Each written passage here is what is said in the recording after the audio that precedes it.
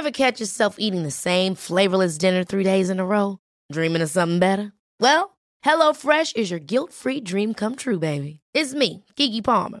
Let's wake up those taste buds with hot, juicy pecan-crusted chicken or garlic butter shrimp scampi. Hello Fresh.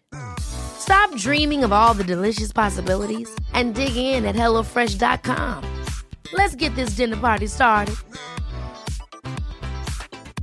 Quality sleep is essential. That's why the Sleep Number Smart Bed is designed for your ever-evolving sleep needs. Need a bed that's firmer or softer on either side? Helps you sleep at a comfortable temperature? Sleep Number Smart Beds let you individualize your comfort, so you sleep better together. J.D. Power ranks Sleep Number number 1 in customer satisfaction with mattresses purchased in-store. And now, save 50% on the Sleep Number Limited Edition Smart Bed for a limited time. For J.D. Power 2023 award information, visit jdpower.com/awards. Only at a Sleep Number store or sleepnumber.com. Life is full of awesome what-ifs, and some not so much, like unexpected medical costs. That's why United Healthcare provides Health Protector Guard fixed indemnity insurance plans to supplement your primary plan and help manage out-of-pocket costs. Learn more at uh1.com. Hi, I'm Daniel, founder of Pretty Litter. Did you know cats tend to hide symptoms of sickness and pain? I learned this the hard way after losing my cat, Gingy. So I created Pretty Litter, a health monitoring litter that helps detect early signs of illness by changing colors, saving you money and potentially your cat's life.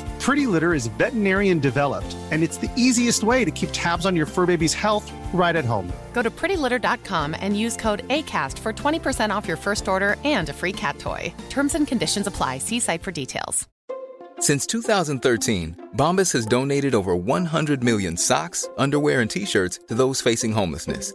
If we counted those on air, this ad would last over 1,157 days. But if we counted the time it takes to make a donation possible, it would take just a few clicks. Because every time you make a purchase, Bombas donates an item to someone who needs it.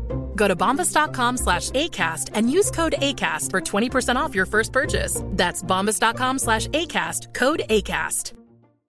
Millions of people have lost weight with personalized plans from Noom. Like Evan, who can't stand salads and still lost 50 pounds.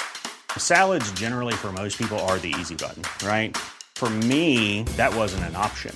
I never really was a salad guy. That's just not who I am. But Noom worked for me. Get your personalized plan today at Noom.com. Real Noom user compensated to provide their story. In 4 weeks, the typical Noom user can expect to lose 1 to 2 pounds per week. Individual results may vary. The following is a presentation of the Force Center podcast feed.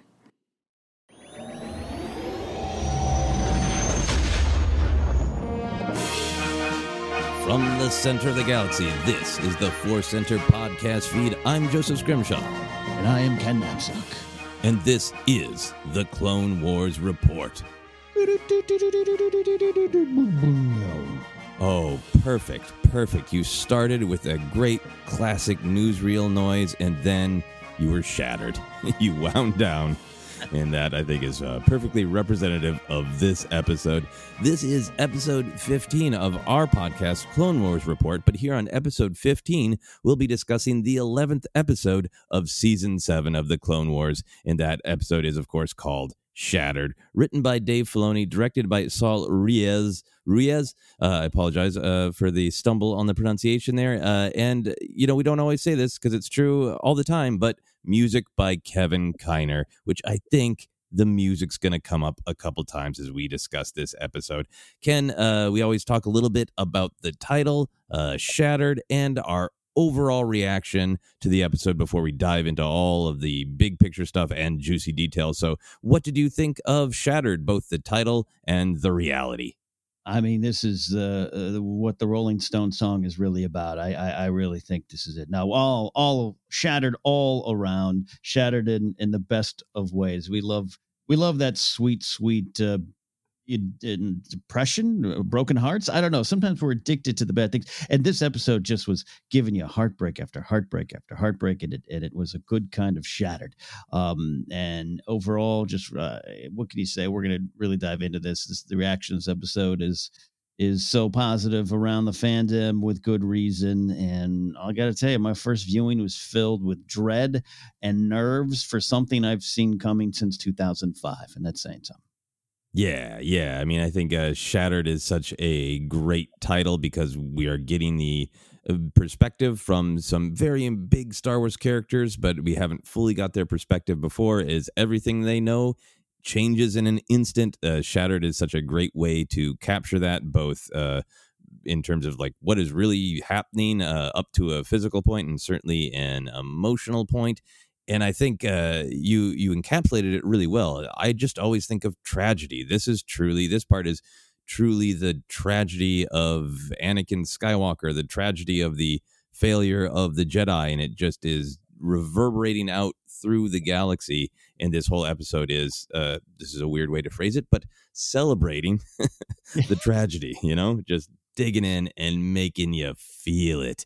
A couple of real big picture things for me that I responded to is just the sense of sadness and horror. We're going to talk a lot, I'm sure, about the tone and the pacing and the way this story was told, but the overall effect that there's kind of a sadness and a horror, and for me, a toll of war that we're starting with literally Mandalore, the beautiful Mandalore city in ruins, in dawn, and that idea of the toll of war just kind of echoes throughout this whole episode in mood.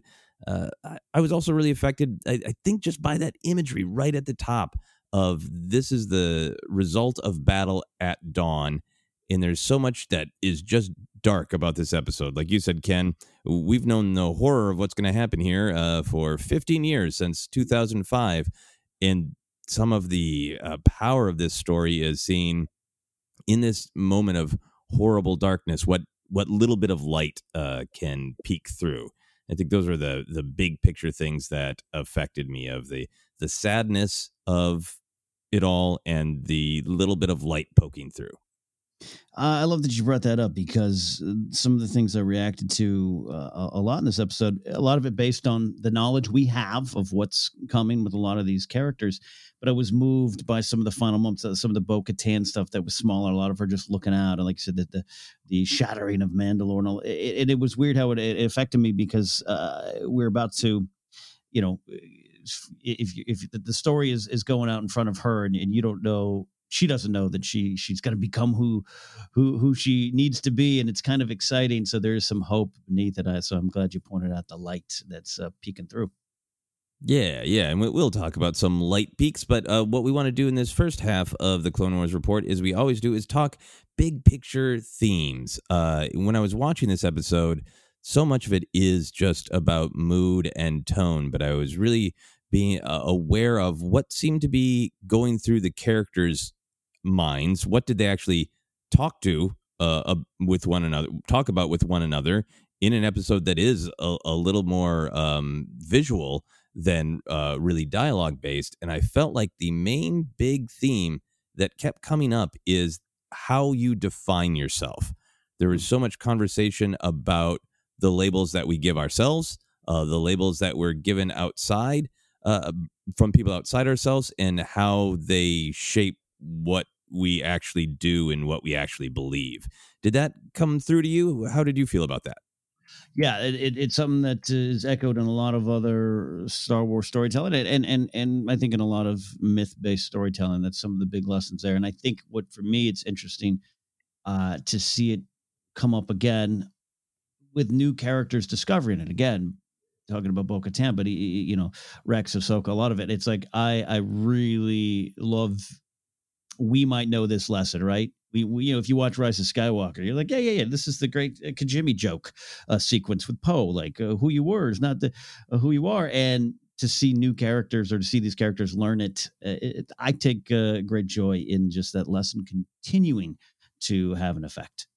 Yeah, and I like that there's these sort of twin themes around this idea in Star Wars. We just did relatively recently a big main show episode about the power of your name, talking about Han becoming a Solo and Rey becoming a Skywalker, Anakin becoming Vader and all those kind of things. But then, as you're pointing out, Star Wars also has this theme of labels, right? You can really go into Star Wars and go into factions. Like, that person is a Jedi, that person is an Imperial, that person's a bounty hunter, oh, a smuggler, oh, scavenger. That's the actual internal world of the galaxy seems really big on labels of like putting you in a very specific box. And I felt like this episode was really diving into what are those boxes.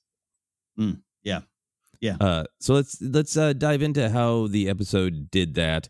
I think it started right away with the great Bo-Katan stuff that you're talking about, where the Mandalorians throughout the Clone Wars story with Satine wanting them to not just define themselves as warriors, but think that they have other strengths that are not about combat, and that is very much on display. But these specific labels get thrown out, calling Satine basically an idealist. Talks about Bo-Katan talks about her idealism, and it right away starts this with this question of what kind of leader can Bo-Katan be? How can she define a new vision for Mandalore? And what would the noun of that be? What were your thoughts on that? I look at it as the not just like, oh, Bo, don't worry, you're going to get there. You're going to become a leader. It's what Mandalore needs as a leader going forward. The idea to call Satine idealist, she is a political idealist, as Ki-Adi-Mundi would say. But that's what, it wasn't that Satine was before her time. I'm not saying this is a case of Mandalore just needed a moderate. I just mean Bo-Katan could probably, I think will eventually, if we take this story, just keep running with it, even past the events of Return of the Jedi, I think Bo-Katan will line up with Satine. It's just the path to get there, and how you get there. Maybe Satine was ahead of her time a little bit, and Mandalore needed to feel the destruction, and then the foot of the Empire comes on them, and then they have to rediscover themselves as a people, as a creed, as a culture, and things we're still learning in the Mando show. So I was really focused on that, and how this box that Bo-Katan has put herself in it's actually an okay box to be in, because it's going to help her, but also her people grow along with her, if that makes any sense. Yeah, and I like that you're really pinpointing that leader is this idea of that's how Bo-Katan needs to start seeing herself, and what is that going to be. And I think I'm glad that you are seeing all the hopeful aspects of it. We know that her story continues in Rebels, and we know that we do see her kind of take that mantle of leader. But I think I just keep focusing on the tragedy that, like, Mandalore would be on this cusp of Bo-Katan and the rest of the Mandalorian people going, okay, how are we going to define ourselves going forward? And to know that is about to be taken from them, and they're going to be pushed into all these circumstances where they have to basically, react to the horrors of the Empire. And that decision of just who do we want to be for ourselves is immediately going to be taken from them. Just always hits me in the gut every time I've watched this episode. Yeah. So we'll talk more about the Mandalorians, of course, but I want to move on to some of the big ideas of defining yourself in labels. Ahsoka has her amazing Skype Zoom meeting with the Jedi, and there's a lot of labels being thrown around. Ahsoka chooses to say that her actions of capturing Maul and helping Mandalore were something that she did not as a Jedi, but as a citizen. And that was a relatively new one for the whole story of labels in Star Wars. How did you react to Ahsoka really laying that down of like, I'm not ready to be a Jedi again. I did this as a citizen. So I like how you just phrased it, because there's different ways to look at this, obviously. And there's jumping ahead a little bit to what Mace says. I kind of was like, yeah, good one, Mace, even though it's indicative of some of Mace's problems. But I took it as what you just kind of stated. Is Ahsoka wants, it's not that she's just like, I'm with the citizens Jedi. She's not sure what Jedi is, right? She's still been on this path. She's still learning. And I think to say, hey, I'm not ready to proclaim myself a Jedi because I don't know what that means to me. I don't know what that means to you. I don't want to say that and have you then assume I'm either completely aligned with you. There's still we have to have some conversations about the lower levels. I really take it as from a humble point of view with Ahsoka. It's like, no, I did this because that's what a good citizen would need to do. I'm with the citizens, and I'll see how I can get back to what you would expect of me with that title. Yeah, I think that's really well said. I think one of the things that is operating for me in this theme of how you define yourself is there are moments in this episode where characters like Ahsoka are kind of making a statement of, I am choosing to be citizen, not Jedi right now. But then there are all these moments where somebody else is kind of forcing a label onto you. And I feel like that's a little bit what's at stake, where Ahsoka is saying, I think I know how the Council defines Jedi, and I'm not sure if I'm ready to be that because all of these other things are going to be expected of me. But I have this definition of Jedi that is you help people. And when I was really spinning out in this idea, there's a lot of discussion in larger Star Wars canon about who gets power and why, and do you have to be born into power? Is Star Wars a story of, particularly the Skywalker saga, is it a story of just a couple of powerful families with amazing bloodlines ruling everything, or is it a more democratic story about everybody coming together to make a difference? And I felt like Citizen was Ahsoka really standing up for this idea that, yeah, Jedi are born with power, but that's not different than somebody who happens to be in the right place at the right time and has a blaster or a ship or some extra food to give, that a Jedi shouldn't be different than other people, except for the responsibility of having more power. But besides that, we don't need to be different. In a way, it was just like, maybe we've built up the idea and the ritual of what a Jedi is too much. Maybe a Jedi should just be a person who does the right thing, just like everybody should strive to do the right thing. Yeah, well said. Well said. And clearly, whether she 100% realizes or not, that's obviously what the galaxy is going to need. Just like we have to learn to grow past Obi-Wan when he dies, or the galaxy grows past Luke. I think there's some power in, hey, you can't always look to that lighthouse on the shore that is the Jedi. The power's got to be with us too to do good, to make that choice. That's interesting. Yeah, I'd be interested. I'm sorry, go ahead. Just whether it's completely active in her mind. Yeah, it's all kind of this, it's roaming around. And I think it was a pretty powerful statement. Yeah. I mean, I think in her mind, it must still be affected by what she just went through with Rafa and Trace, right? And Rafa and Trace are just citizens. Yeah. And I felt that connection. I really liked Yoda calling her a Padawan because she had rejected Jedi and she had offered citizen. And as you mentioned, Mace sort of in his very not super friendly style threw it back at her that she was a citizen, so she was not going to be privy to the Jedi Council discussion. But then Yoda calling her a Padawan, that just struck me as so kind of Yoda saying, well, that's kind of where you left off, and that's in the training. I've offered you Jedi, but you don't want that label. But to me, you're still a part of this. How did you take it? I think I'm in line with your thinking there. It's tone, right? If you look at if that's a text, if Yoda sends a text, it might be misconstrued as an insult, similar to Mace's there. But he says it with such warmth, acknowledging that, you know what, you still are on a path of learning and self-examination, and there's things going on with you that I'm going to respect, and not going to assume that you're you're at the end of that journey yet, and I'm going to let you get there, and as well as just being maybe a little formal too, in a good way, like, all right, this is where you left off, like you said, Joseph, and I'm willing to pick up there. If things had gone forward somewhat normally, maybe Yoda would have been like, cool, let's go back to that point. So I took it as a respectful, kind of sweet title. Yeah. I really like that. I think you nailed the moral of this episode of Clone Wars, which is, if you have something very sensitive to say, leave a voicemail. Don't do a text.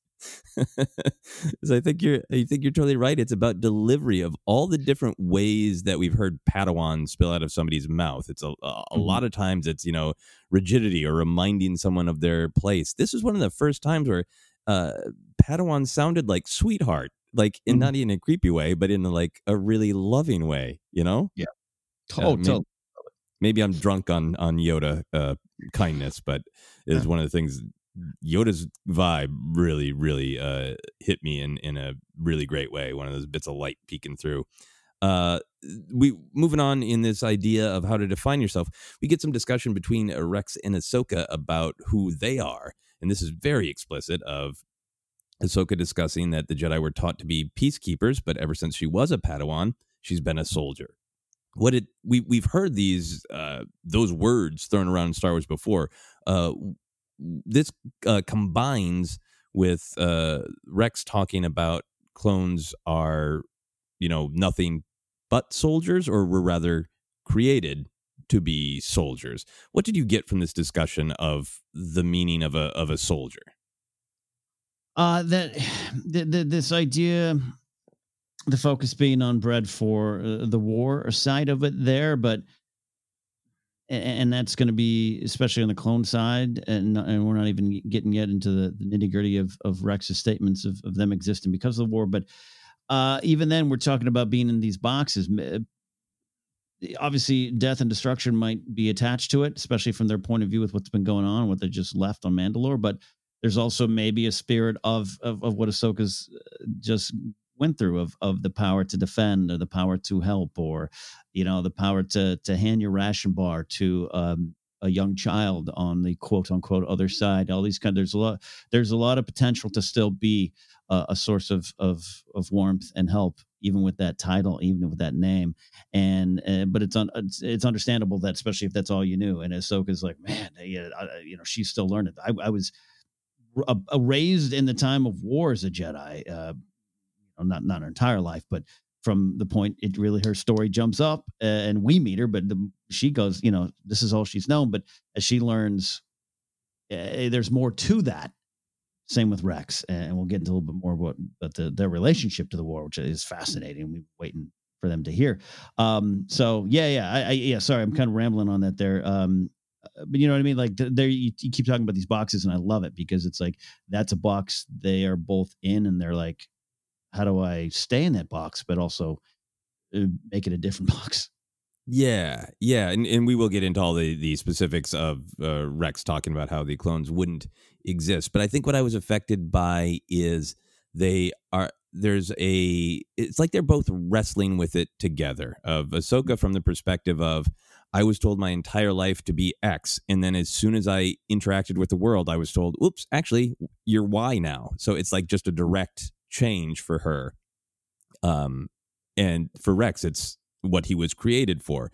So I think it's both them wrestling with, well, we can't deny the good things that have come of this, or we're not saying being a soldier is all bad, but I think in this context of, you start this episode with the burning city at dawn with Bo-Katan wrestling with is peace even a possibility ever? What kind of leader should I be?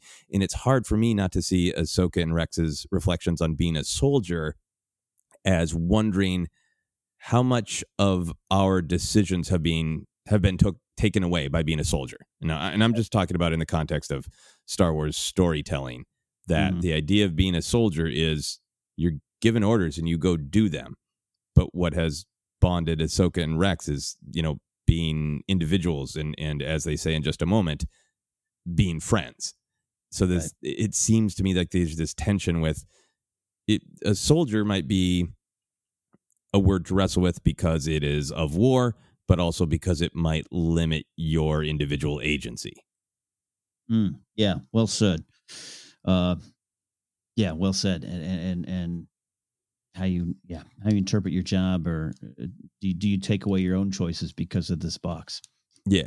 How did you feel about that conversation resolving with basically like, well, we can agree on the label friends? Great and powerful. I think that's based a lot on not just what came before. Again, we get 7 seasons before building into these moments. It's part of the reason these last 4 episodes are just feeling so weighted and powerful. But then we get the knowledge of what comes after their great reunion, some of the stuff going on there. So I well earned. And hey, look, you can, they didn't set out to be friends. This is a clone, a number, and she's a Jedi, and we're fighting underneath you and to form the trust and the experiences, all that come out of that. It's a well earned title. Yeah, absolutely. And we'll spend some more time on the beauty of friendship. But I wanted to go on with some more ideas of how you define yourself.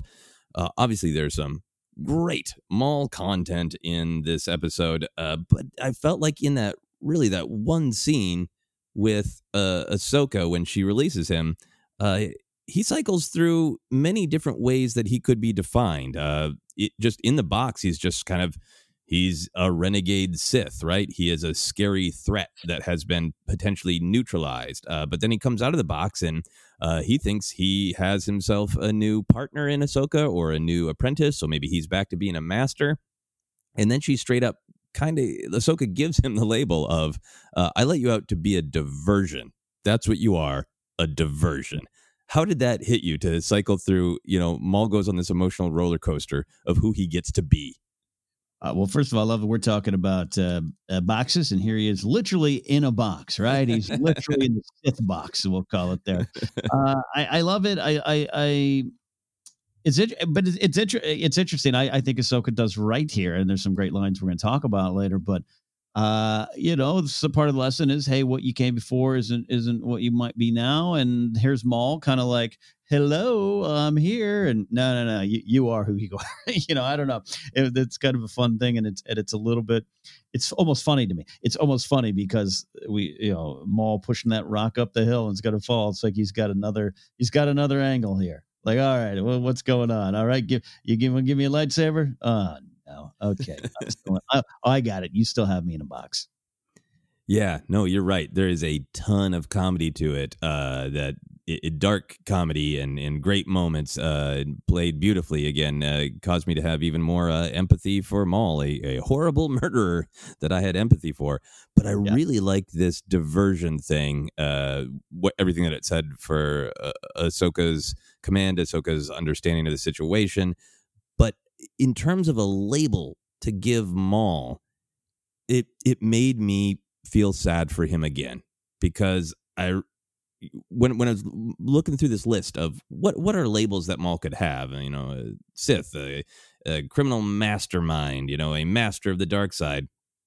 Diversion is kind of how Sidious used him, right? I mean, the choice to reveal him in The Phantom Menace is sort of a diversion. It's just to make, obviously Sidious wants Maul to complete specific tasks, but the point of revealing him is to just make the Jedi nervous and looking over their shoulder and spread confusion and fear. And there's not an intention for Maul to ever be the apprentice, right? And so in some ways, he's just always been the diversion. Yeah. Well, part of it, we talk about these boxes and these trust and lessons. So Maul, to grow past the diversion, again, almost comedy, we have some sympathy for Maul. We know he was kind of born and at least raised in this kind of mindset, but he doesn't understand how to get outside that box, right? He doesn't understand how he could get those labels changed from Ahsoka, from maybe not Sidious, but from the Republic, from Ezra, from Obi-Wan. He doesn't learn that. That's the lesson. He doesn't change. So he comes out like, hey, you consider me a threat? What about a partner? Yeah, your track record's not great.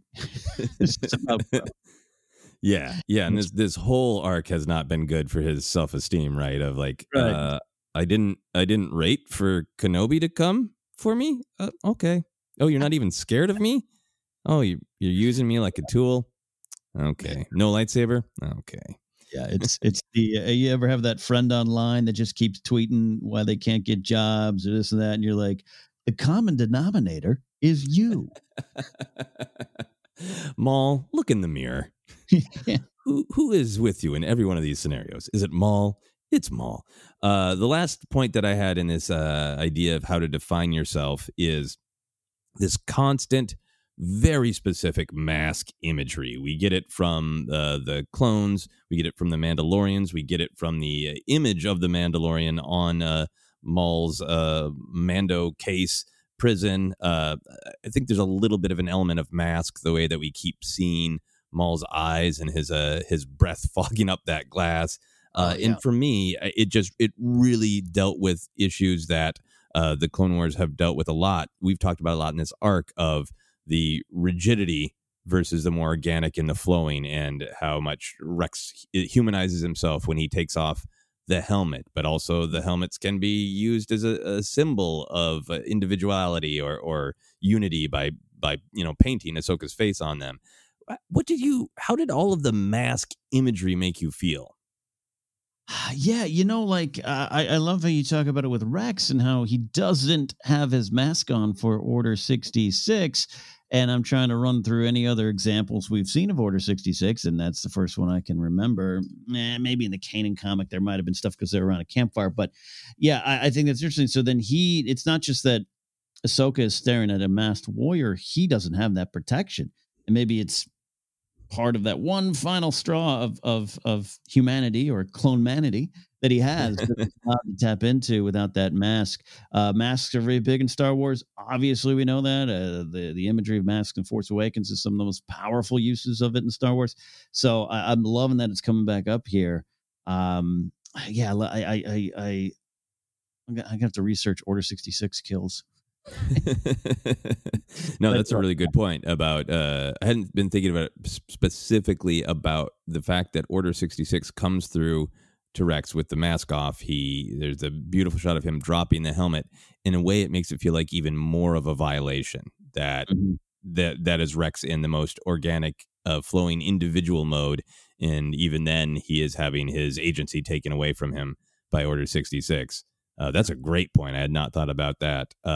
I think I was just really affected by, again, that sort of the horror of war. And there's so many shots of the Mandos and the clones in, these unified lines, and it has this it gave me this feeling of you put on the helmet, you get in those lines in Star Wars, it always marches you towards something that you wouldn't choose if you hadn't formed up in that rigid line with those helmets on. And again, I'm talking about, Star Wars storytelling and imagery. Yeah. Great point. If Kylo doesn't take that mask off, interrogating Rey, she still might be able to get in his mind and everything. I'm not playing a big what if game, but just like, that's the first crack, right? And maybe he doesn't. Maybe he has a little more self-confidence. I'm glad he takes the mask off. If Rex doesn't take it off, maybe Ahsoka doesn't see his tears and realize something's afoot, and she kills him. I don't know. Yeah. I think it's just that feeling of like this lined up so well to me with the end of Attack of the Clones, where everything from the music down to our beloved little fist pound that Bail does of the balcony is reminding you that like this huge army is not going in the direction that the galaxy wants. It's going away from peace and individuality, and it's going toward war, Yeah. Good fist bump reference. Thank you. We try to get him in as often as possible. The other big picture theme that I wanted to talk about is the terror of trust. There's so much dread built into this episode, but when I was really breaking it down, I felt like it all came down to who do you trust when and how and why, in the tension of whether or not people could be trusted. Did that pop out to you? Oh, absolutely. All the way through, just like you said, who you trust, when you trust. And sometimes, Ahsoka's got to trust Maul for at least a second. And trust is the hardest thing to earn. It's hard to keep, but once it's there, it's strong. Yeah, no, it's a big Star Wars thing. And I always go back to that Dooku scene. That is Star Wars saying, "Hey, who do you trust? The Order that's raised you, or this guy who left that Order and is the only one right now telling you the truth?" It's like trust is an interesting thing, and I love that. Love when it's in balance in Star Wars. Yeah, because there are moments of victory in this episode because of trust, and there are moments that are really highlight that the Sith thrive on confusing people about whether or not they should trust themselves, trust others, etc. We'll just whip through a couple of the examples of where this popped up because we'll be talking about them in detail. I feel like you really get that mood started right away that Mandalorians still have this archaic Jedi trap right after Bo-Katan has been saying like, well, yeah, no, maybe there'll be something in different in the future. But for now, here's a medieval torture device for force wielders, maniacs like you. And there's a great tension there.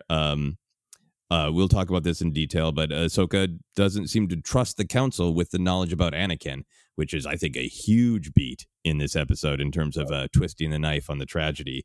Did that one affect you? The Ahsoka not telling the council? Oh, yeah, absolutely. That's perhaps the biggest one. You love the Mandalorian one. Like, weren't these outlawed? Yeah, we had one in storage. It's all right.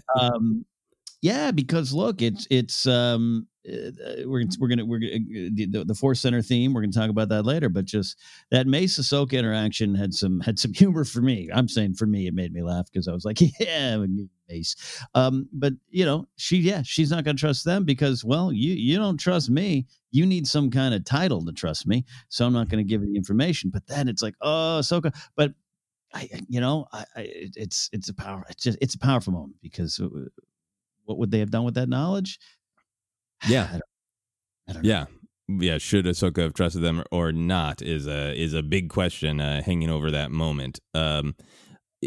This relates to trust of the horror of it being broken, but I was really affected by the fact that Ahsoka is not only betrayed by the clones. We've seen many instances of Order 66 of, in the Kanan comic. We got to play it ourselves in the Fallen Order, of course, in Revenge of the Sith. But this is, I think, the only time that we see a Jedi or former Jedi being betrayed by clones who are wearing her face. Ouch, babe. Ouch. Yeah. How do you think that affects Ahsoka to not only be dealing with like, the Rex, my friend, something's happening with Anakin and I'm being shot at. And do you think she even has time to process the fact that it is basically images of herself and images of this former trust in her that are trying to kill her? I think she is just such a good job in reacting. She takes a couple of them out, but I think that's going to sting later. That's going to hurt later. You want to talk about trust? You want to talk about carrying baggage from previous relationships going forward? Hey, I painted this for you. Please don't. Please don't. Please don't. Yeah, I think that's something that's it's going to stay with her for a while. I mean, what a just twist of the knife.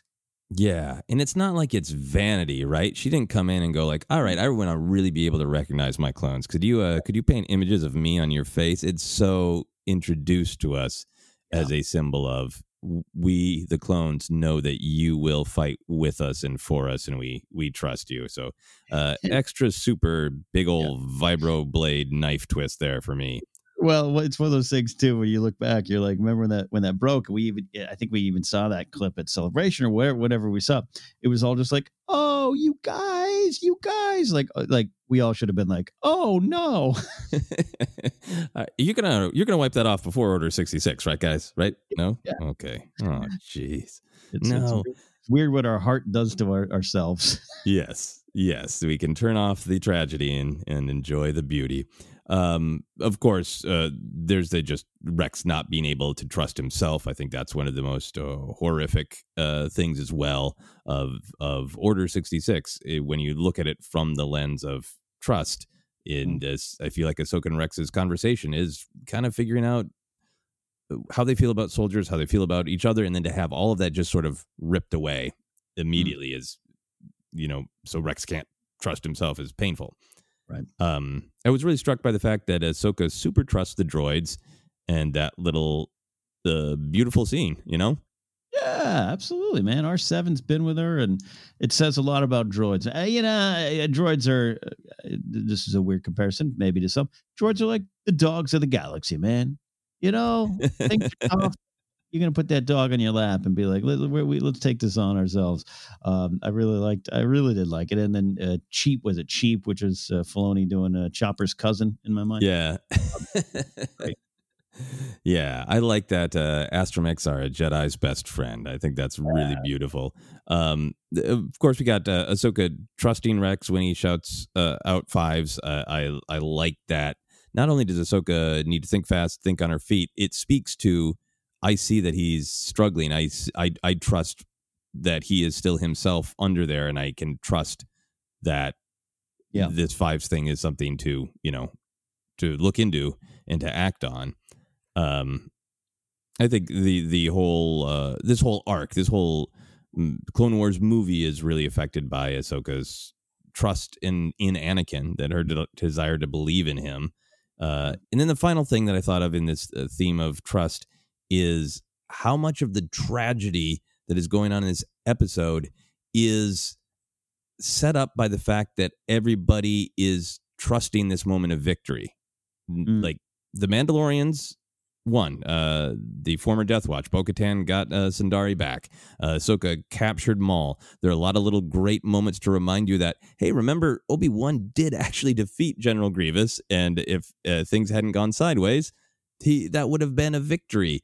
Did you feel that, of this idea of defeat or victory snatched away in this defeat coming in where it should have been victory? Snatching out of the jaws of victory. Yeah. There you go.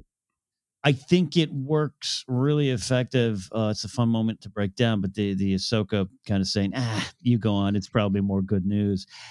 Whether or not she totally, because she's sensing something going on right there. So whether she totally is like, oh yeah, thumbs up, but that just kind of encapsulates everything that you're talking about here. Yeah. Mission accomplished. We got it. And the story continues. The story goes on. Aragorn has to wake up the next day and deal with his tax policies. You got to do this. And I like how you phrase it. They trusted this victory, and maybe they shouldn't have. Yeah. Understand. Yeah. Maybe they shouldn't have. Understandably, but it super heightens the tragedy for me. Any other thoughts on this general theme of trust before we move on? No, it's pretty apparent and pretty powerful. Trust droids. Trust droids. Don't send sensitive information in texts, and always trust droids. Those are the twin morals. There isn't a moral in this episode because it looks like it's the third part of a movie. What would you give to this episode as a moral? I was thinking of a few of them here. I can never do it as wonderfully flowery as they do on Clone Wars. But I'll say the path forward does not have to keep to the steps you took to get there.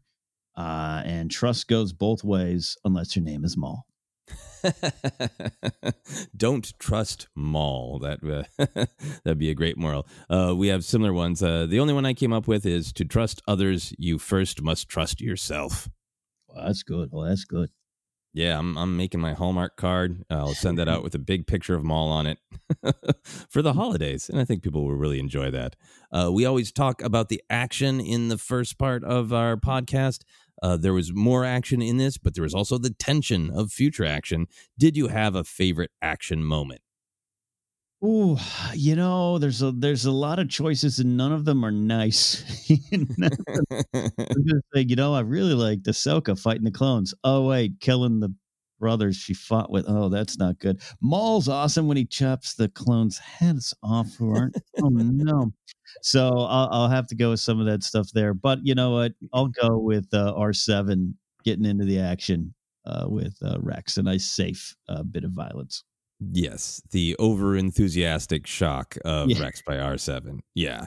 We will, of course, talk more about Maul's hallway of death. There's so much I love there, but in particular, just enjoying action for action's sake. I really liked when he pulled apart the two sections of walls and just slammed them between the troops. I love Star Wars action when it feels like something a brutal Sith would do, and also seems like something that might happen to Laurel and Hardy. years later, they'd call that move the peanut butter and clone sandwich. So. The peanut butter and clone sandwich. And on that shocking, tragic comment, we are going to take a quick break, and we will be back to discuss Shattered.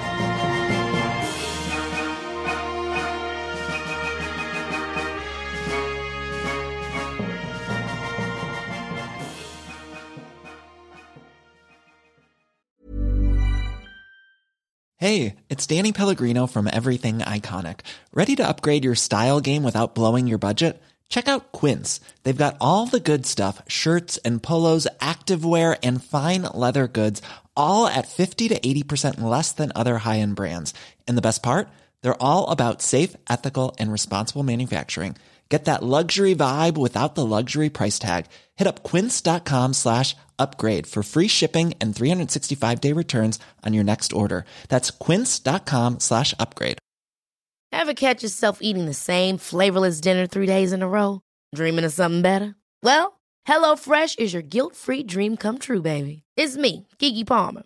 Let's wake up those taste buds with hot, juicy pecan-crusted chicken or garlic butter shrimp scampi. Hello Fresh. Stop dreaming of all the delicious possibilities and dig in at HelloFresh.com. Let's get this dinner party started.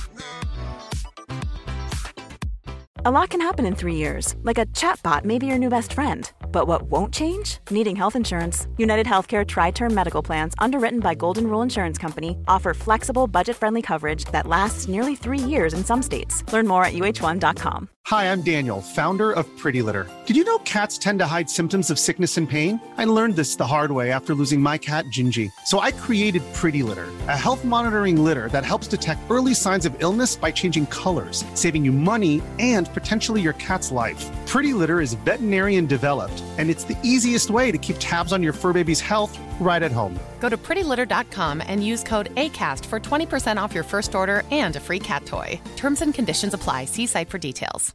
This is Paige, the co-host of Giggly Squad, and I want to tell you about a company that I've been loving, Olive & June. Olive & June gives you everything that you need for a salon-quality manicure in one box. And if you break it down, it really comes out to $2 a manicure, which is absolutely insane. It's also so easy to get salon-worthy nails at home with Olive & June. The difference between how your nails used to look when you did them yourself and now with the Mani system is a complete game changer. The best thing about Olive & June, too, is it's a quick dry. Dries in about 1 minute, lasts for 5 days, and full coverage in up to 1 to 2 coats. Visit oliveandjune.com/perfectmani20 for 20% off your first system. That's oliveandjune.com/perfectmani20 for 20% off your first system. Hiring for your small business? If you're not looking for professionals on LinkedIn, you're looking in the wrong place. That's like looking for your car keys in a fish tank. LinkedIn helps you hire professionals you can't find anywhere else, even those who aren't actively searching for a new job but might be open to the perfect role. In a given month, over 70% of LinkedIn users don't even visit other leading job sites. So start looking in the right place. With LinkedIn, you can hire professionals like a professional. Post your free job on linkedin.com/achieve today.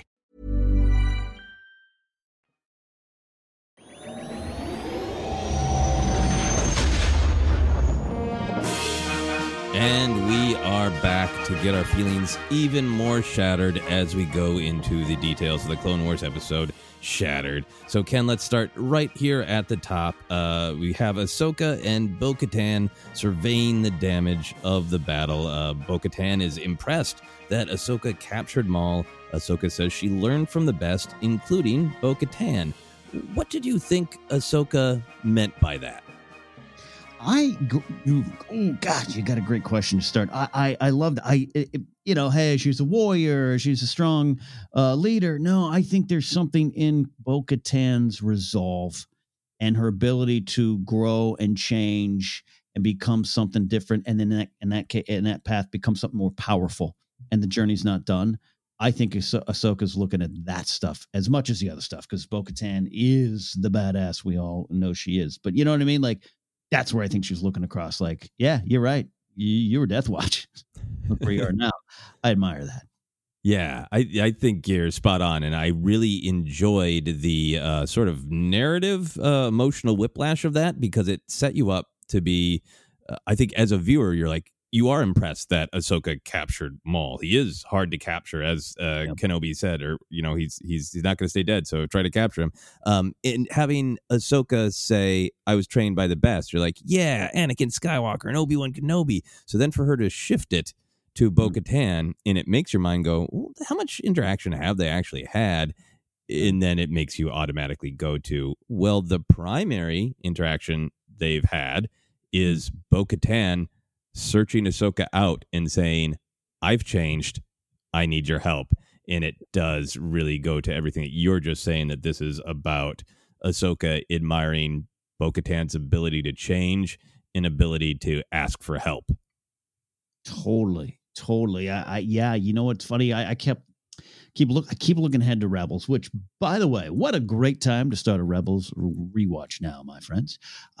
Yeah, to keep going with that. But you're right. Even when we see her just 4 episodes ago, Ahsoka's just like, "Oh, you." And to see where they get now, I really loved Bo-Katan in this season, and real tip of the cap to Katie Sackhoff. I thought she brought a lot. She's obviously a great performer. Her Starbuck is still one of the best characters, I think, in modern sci-fi television programming. But she really, even in these episodes, just tone of her voice, the pain, the ache, the doubt, the fear, all there. Real big hats off to Katie.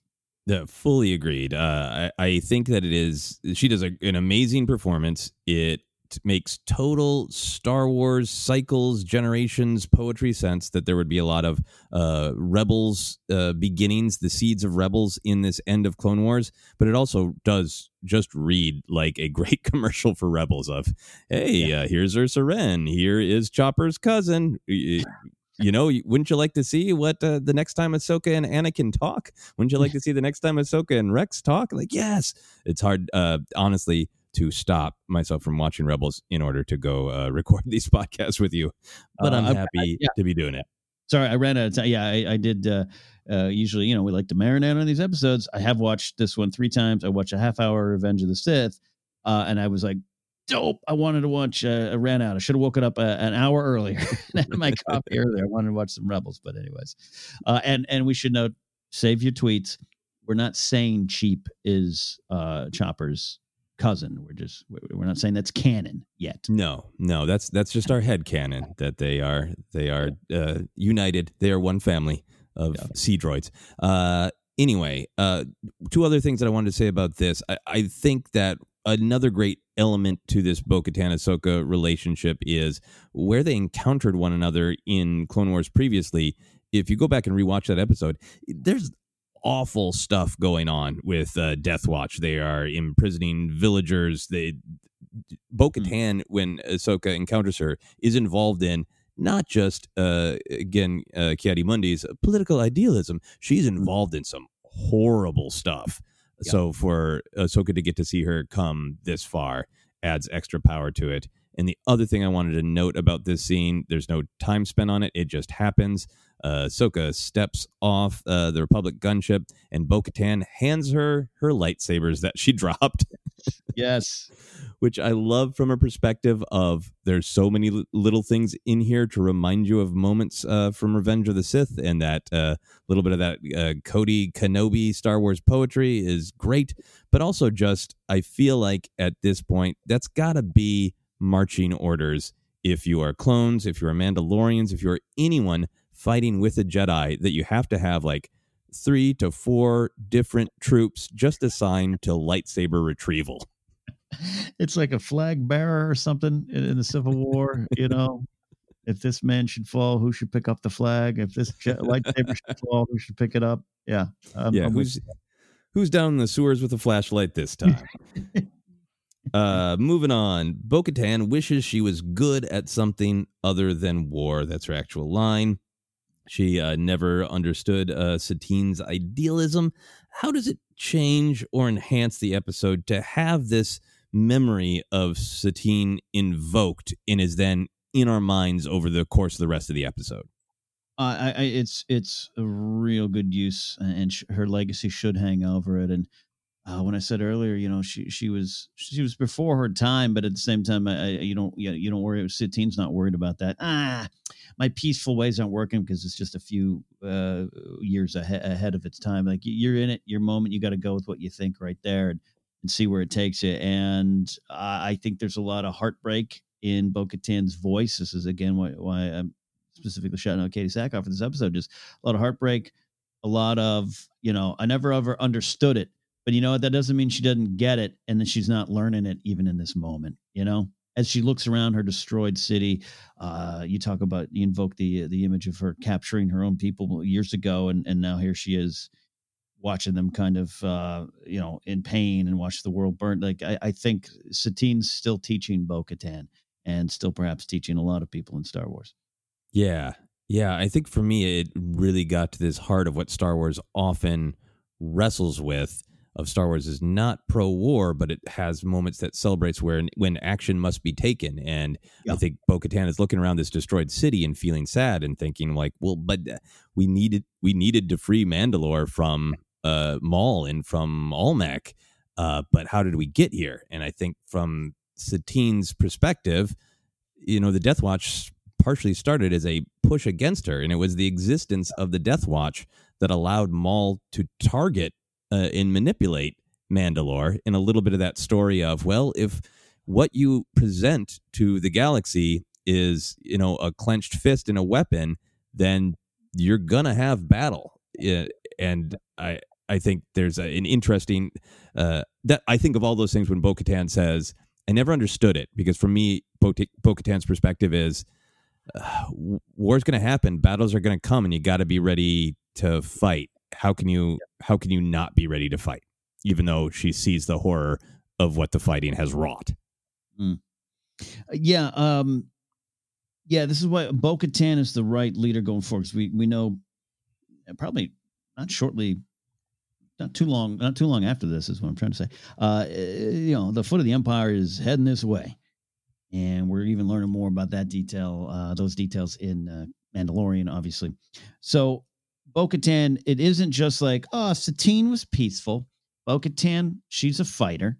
Put them together, and that's the leader you need. I think it's not as simple as that. I think Bo-Katan will be the leader going forward because she is not afraid to rise up when you need to now, because she also learning exactly what you said. Yeah, what a painful feeling to be like, man, if I had gotten her message back then and maybe been more on board with it, and maybe we could have compromised over some of the things, this wouldn't have opened the door for Maul. Like, what have I done? But I can't change that. I can only go forward and be something different.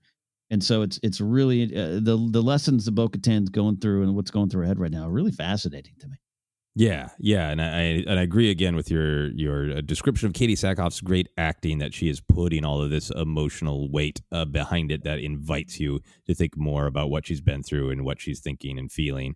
The last thing I'll say about Satine is I think because her story is so central to the overall arc of the Clone Wars animated series, and that she is one of the main characters who really pushes back on Obi-Wan Kenobi and the Jedi to be, hey, look, the Mandalorians have a whole history of violence, and I'm trying to change that. You claim to be peacekeepers, but you're out here propagating violence.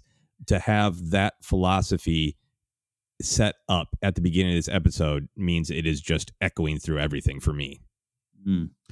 Satine's a powerful character. And Joseph, a good time to transition to a commercial. This Saturday on YouTube, the In Memoriam for Duchess Satine will be unveiled.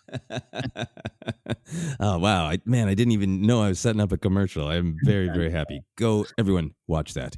Have a full and happy Saturday by morning, Duchess Satine. We're going to move on. Next, we have this fateful call with the council.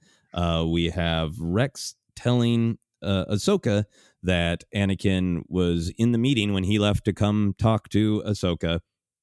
And of course, by the time Ahsoka gets there, Anakin has left. We hear actual dialogue directly from Revenge of the Sith, and then the conversation shifts to Ahsoka being present. I just want to talk about this actual intersection of the animated show with actual scenes from Revenge of the Sith. You and I, Ken, in the past have both struggled sometimes with what we've described as Forrest Gump moments where you're in a monumental big history moment, and then you realize, oh, somebody else was there just off screen, maybe even changing these events. How did this moment feel to you? Did you struggle with it at all, or did you just enjoy it? I did not struggle with it at all, and I'm glad you bring that up. I thought a lot about this when I tried to go to sleep last night. And that's why I watched Revenge of the Sith from, I think, almost Kenobi's Hello There to General Grievous all the way to the end of Order 66 before my toast was done and I ran out of time. It's super effective. It's chilling. This whole, like I said up top, this whole episode, I'm not joking. You want to know if Joseph and I are tired of Star Wars after talking about it daily, weekly for 5 years? No. This episode started last night, and I had that feeling in the pit of my stomach of, oh no, around every corner is disaster that we cannot stop. This works so well for me, man, especially when you watch the movie and you're like, she missed Anakin by seconds. Right. like it's close. It's so close, and it becomes this tragedy. I loved it. It was effective. I was thinking a lot about the book from a certain point of view, which you and I generally love, but there's some of those stories that maybe the story themselves. I keep thinking about the Tusken Raider one that's early on, and it's like a Tusken Raider sneaking into the Jawa Sandcrawler, and it's not a bad story at all. I just I don't see it. I don't connect to it in that way. But Qui-Gon appearing to Obi-Wan while Luke goes off to see the remains of Owen and Beru, like that really works for me. This one was that. This just really worked. Yeah, and I wrestled with why, and I think for me it is because Ahsoka is such a major character, and the intent, and now I think the delivery of Clone Wars has been, this is just as big a deal as the movies in terms of the creators of, like, this is a part of the tapestry of Star Wars. So I think the fact that Ahsoka is a major character, when I'm watching Revenge of the Sith and that scene ends with Yoda saying something, and I will now know in canon, if we held that scene, Ahsoka would walk in. That feels right to me because she's such a big part of Star Wars. And I think that's really different than, oh, that mouse droid ran by, and that mouse droid was actually carrying poison that it stabbed this Jedi with, and kind of getting into all those like little things. And, this is a total opinion thing. I know there's been a lot of that in canon going back to, expanded universe with the, Tales from the Cantina, Tales from Jabba's Palace, where you learn every motivation of every character. And I don't mind those, but I think there's something that feels powerful about fate and destiny, where around the corner there's this other major character versus every little character is got an agenda or perspective. Yeah, well said. It goes to one of our big talking points of Force Centers, the emotional canon, right? And this connects with all that, and that's why I think it works. If that door opens and I don't know, someone else walks in, and it doesn't connect emotionally to the bigger story, it doesn't work. And it is sometimes the little things, I've grown to really like that Sinjir was on Endor and maybe had Leia in his scope. I can accept that now more than I did in the book, because I grew to love the character of Sinjir so much in the Aftermath series. This one, I think you just nailed it. Why it works, Joseph, if you just play it out in your head. The last moments of Beru and of Breha Organa and Bail Organa in the Eclipse story in that collection of stories, I never can separate that from the movie now, because it just is emotionally, it belongs there, and this makes sense to me, like you said. Yeah, I think the simple way to say it, which you're really helping me with, is I like it when you have a revelation of something new that directly touches the movies, if it heightens what is already there rather than distracts. And picturing those final moments of Bail and Breha only heightens the tragedy of Alderaan. So that's why I like it. I think that's what's happening here too. Enough said about that. We will move on to the content of this fateful Zoom meeting of the Jedi.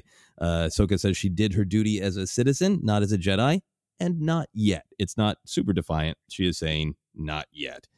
She also wants to know more about what they're talking about. What's the deal with the Chancellor? Mace gets a little spicy and says that's not for a citizen. Yoda, I think, very kindly asks her if she has a message for Skywalker.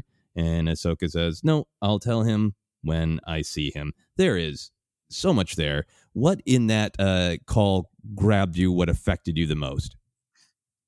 All three beats, man. I keep saying I love Mace's line just from some comedy. And just I had a second of like he's not wrong, but it is that problem that Mace has, and it going back to Phantom Menace. You know, he's just not warm and kind, and maybe that's part of. I'm not putting the crumbling of the Jedi Order on Mace's cloak by any stretch of the imagination. I really love the character.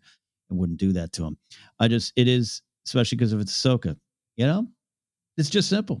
You talked about clenched fists and weapons. If Mace is like, all right, you know, we'll give you a little bit, or let me hear what you got. I don't know. You know, if he's a little bit more warm and open, maybe Ahsoka doesn't shut down. Maybe they get the information. Maybe Mace goes into Palpatine's chambers with a little eye on Anakin. But that's what happens, and the choices we make do come back to get you if they're the wrong choices sometimes. Unfortunately for Mace, but that got me. We talked a lot about Yoda's moment, but just acknowledging, because he listens to the whole sentence, man. You know, Ahsoka isn't like, nah, I'm a citizen. You know, she's got a yet. She knows she's still on her journey, and that's why we talked about Yoda paying attention to that. So I liked all the little beats. The Anakin thing we'll dive into here in a second. Yeah. Great thoughts. This is just a window that invites hardcore Star Wars fans, and I'm sure plenty of casual Star Wars fans, to dive into some of these questions of which Jedi is which and who made what mistakes. I love what you're saying about Mace. I think this falls in line with so much about Mace. Mace, to me, he's a great character, but he is the character who I don't think is taking the time to look at it other ways. I think he lets it's like he lets this. He's very, very, very strong. So maybe so strong that he can't see that his response to danger is just shut it down. There's this little bit of maybe Mace lets fear in because he just doesn't want risk. You know, I think he is a Jedi who knows the threats of the dark side, and he senses fear in Anakin. So that's a no. Absolutely not. You do not pass. We're not going to train you. Get out of here. He is rigid about Ahsoka being a Jedi. He is concerned about Anakin not being able to hold his own. He's always kind of demanding that people earn his trust. And I think it's a fascinating picture of a Jedi who can't take even the slightest bit of risk. He sees danger and he must shut it down. Right on to the actual choice that he makes to Anakin moments from now of saying Palpatine is too dangerous to be kept alive. Mace is not wrong about, hey, he controls the courts. He's evil. He must be stopped. But there's not even a tiny little bit of trying to see things from Anakin's perspective or work it out. It's just, there's a danger in front of me and I got to end it. He does the same with Jango. He sees danger and he says no to it, or he cuts its head off. Yeah, and it's an interesting case study. He actually, now that you're just kind of describing a friend of mine who is generally right about a lot of things, has the strength to handle it, and he is called upon a lot to handle it, but does not take the time to factor in other people's opinions, points of view, perspective, and often just mashes his way through the problem, creating more problems. And it's interesting that Mace represents that. We've always talked about wanting to do maybe an episode or a Star Wars Ranked of, all the times Mace was right, and he was.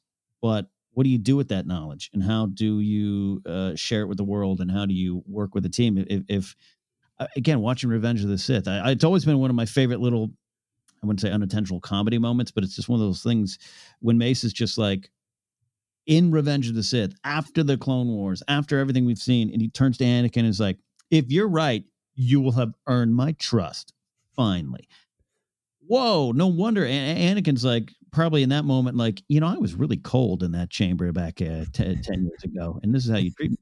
And Mace doesn't take help from anyone else. It's an interesting, it does connect to the Jedi Order as a whole. and a little bit. And I'm trying to say it carefully because I just love the character of Mace so much. And I think sometimes the faults in these characters are there on purpose. So for us to learn from these stories, and that's why I love them. Yeah, no, and I hope I'm not the friend you were describing, because I relate to Mace to some of those flaws sometimes even when you are right, that it doesn't mean that you get to just absolutely run ahead and do things exactly your way. You could still take the time to go, I'm convinced I'm right, and I'm convinced this is the next action, but what does everybody else think is powerful. I can assure you it's not you, but wouldn't that be great podcasting? Like, so I have this friend. Yeah, I got this. He's this real a-hole. Like squirrels. What a weirdo.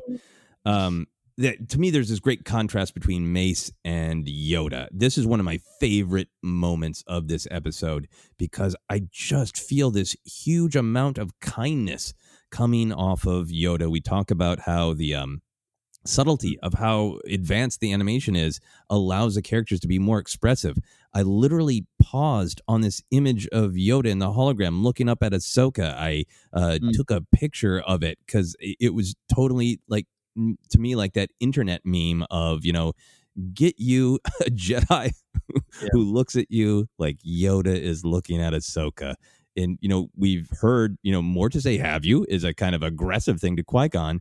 And to hear him say it in this really sensitive way, I think it's very purposeful that all of the other Jedis wink out and it's just Yoda, totally unlike Mace, still being there, still being patient and concerned for Ahsoka. And I think it ties really, really well with previous Clone Wars animated series storytelling. When we leave Yoda after he has gone through his experience to commune with Qui-Gon, Yoda is really aware that dark things are coming, that the Order is in trouble. So it really makes sense to see a beat from Yoda where he is not as lockstep with the rest of the council, and he's really aware that I need to look around, I need to pay attention to everything. Maybe I need to take a deep breath and lead with kindness and asking questions because I know we're in a totally different situation. I know something's coming. Yeah. Whoa. Well said. Well said. Yeah. I forget to factor in the journey Yoda has been on right before a lot of this, which is pretty powerful stuff. And quick note before anyone tweets us, we are aware that Mace, Ki-Adi-Mundi, and Aayla Secura fade out in the opposite order in which they die. We know. Oh, really? Oh, yeah. Because so Aayla goes first, Ki-Adi, then Mace, and then it's the reverse when they die. Oh, just a little Filoni going knife twist. Okay, a little Star Wars reverse poetry, huh? Beautiful. So let's talk about the Ahsoka decides to save the message for Anakin when she sees him again. How did that affect you? It's wonderfully tragic, man. Wonderfully tragic. I hope. I don't know. I can't say that. I hope they have no interaction next week. That's where my heart's going because I want, as we talked about last, I want the next time they see each other to be Star Wars rebels. I just really want that one. It's itching, but we always got to stay open to what we got. Maybe they have a force connection. I don't know, something like that. It's not, I don't know. It's not cut and dry for me. It's not just like, all right, Mace, well, I'm not going to tell you about Anakin. I just think she doesn't want to commit to that idea in her own head. I still see this. You talked about her having so much trust in Anakin too. I can just see even then she's just like, no. Obi-Wan did say I should go talk to him. I don't want to just suddenly blurt out Anakin might be going to the dark side or something weird. I take it as indicative of a personal struggle still going on inside her. Yeah. It's definitely about the Jedi, whether or not she wants the Jedi Council to know what she knows, which we'll talk about in just a minute. But I think there is that your mind immediately goes to them meeting again in Rebels. And my mind also goes to, does Ahsoka know if she could get face to hologram face with Anakin? Does she know exactly what she would say? Because it went from Obi-Wan telling her he's in a bad place and he feels betrayed by the Jedi, or put in a vulnerable position. I know you could say something to him that would make a difference. And then she hears all this stuff about Anakin being the key and Anakin possibly being a destroyer, and has such, fierce denial of that's not who he is. And I just, I find myself wondering, does Ahsoka know what she is going to tell him? Or at this point, does she just want to see what state he's in? I think, all that works for me. All that works for me, especially this idea of Obi-Wan. I know for some reason it's similar to, it's not similar, but it makes me think of Leia saying to Han, like, Luke is a Jedi. You're you're Ben's father. And that's why that works. There's a little bit of Kenobi saying, he's not happy with the Jedi as well. He's been burnt. He needs you. He doesn't need Jedi Knight Ahsoka Tano, because that technically doesn't exist. He needs Ahsoka. He needs Snips. He needs that person he's formed that connection with. And if that's in her brain, she's got to be like, well, that's kind of a mission I'm accepting right here. And this isn't even for you, Yoda. I have to do this in a way. Yeah. Yeah. And it is just beautiful, bittersweet, what if, like we talked about last week. And I think it attaches to lots of great moments in Star Wars. That's a great moment to bring up. I go to Empire Strikes Back when Luke and Han are separating under, duress on Hoth, and can't quite figure out what to say to one another. And there's a part of me is like, is that what the conversation would be? Would it be more just, not really nitty gritty conversation, but if Ahsoka had been able to get through to him, really just like, I'm here, master, and I know you, and I know who you, just struggling to find the words. Anyway, it'd be beautiful. We can see that What If comic book someday. But let's go on to Rex notes that Ahsoka did not tell the council the potentially very important information, suspicions that she just heard from Maul. What did you take from why she didn't do that? Does she trust? Is it again? It could be this weird feeling of now she knows she doesn't need Maul. She knows she's not going to team up with Maul. It's not just that she doesn't trust Maul. I think she doesn't trust Maul, but I think she believes him. If that makes sense. You could do both, and I think it's not just a plan forming in her mind, but she's playing her cards close to the vest because she knows she has to, this is kind of her own little battle right now, and she knows help isn't on the way is something there too, and also again, not for nothing, but Mace saying, "I had citizen," like, all right, there's a little bit of me saying early going, we're on our own here. Yeah, that this is not a two-way street. This is you shut me out whenever you want, but I give you all the information, which just goes to her own issues with the council. And then that Obi-Wan told her, the council, you need to reach out to Anakin specifically because the council put him in a really unfair position.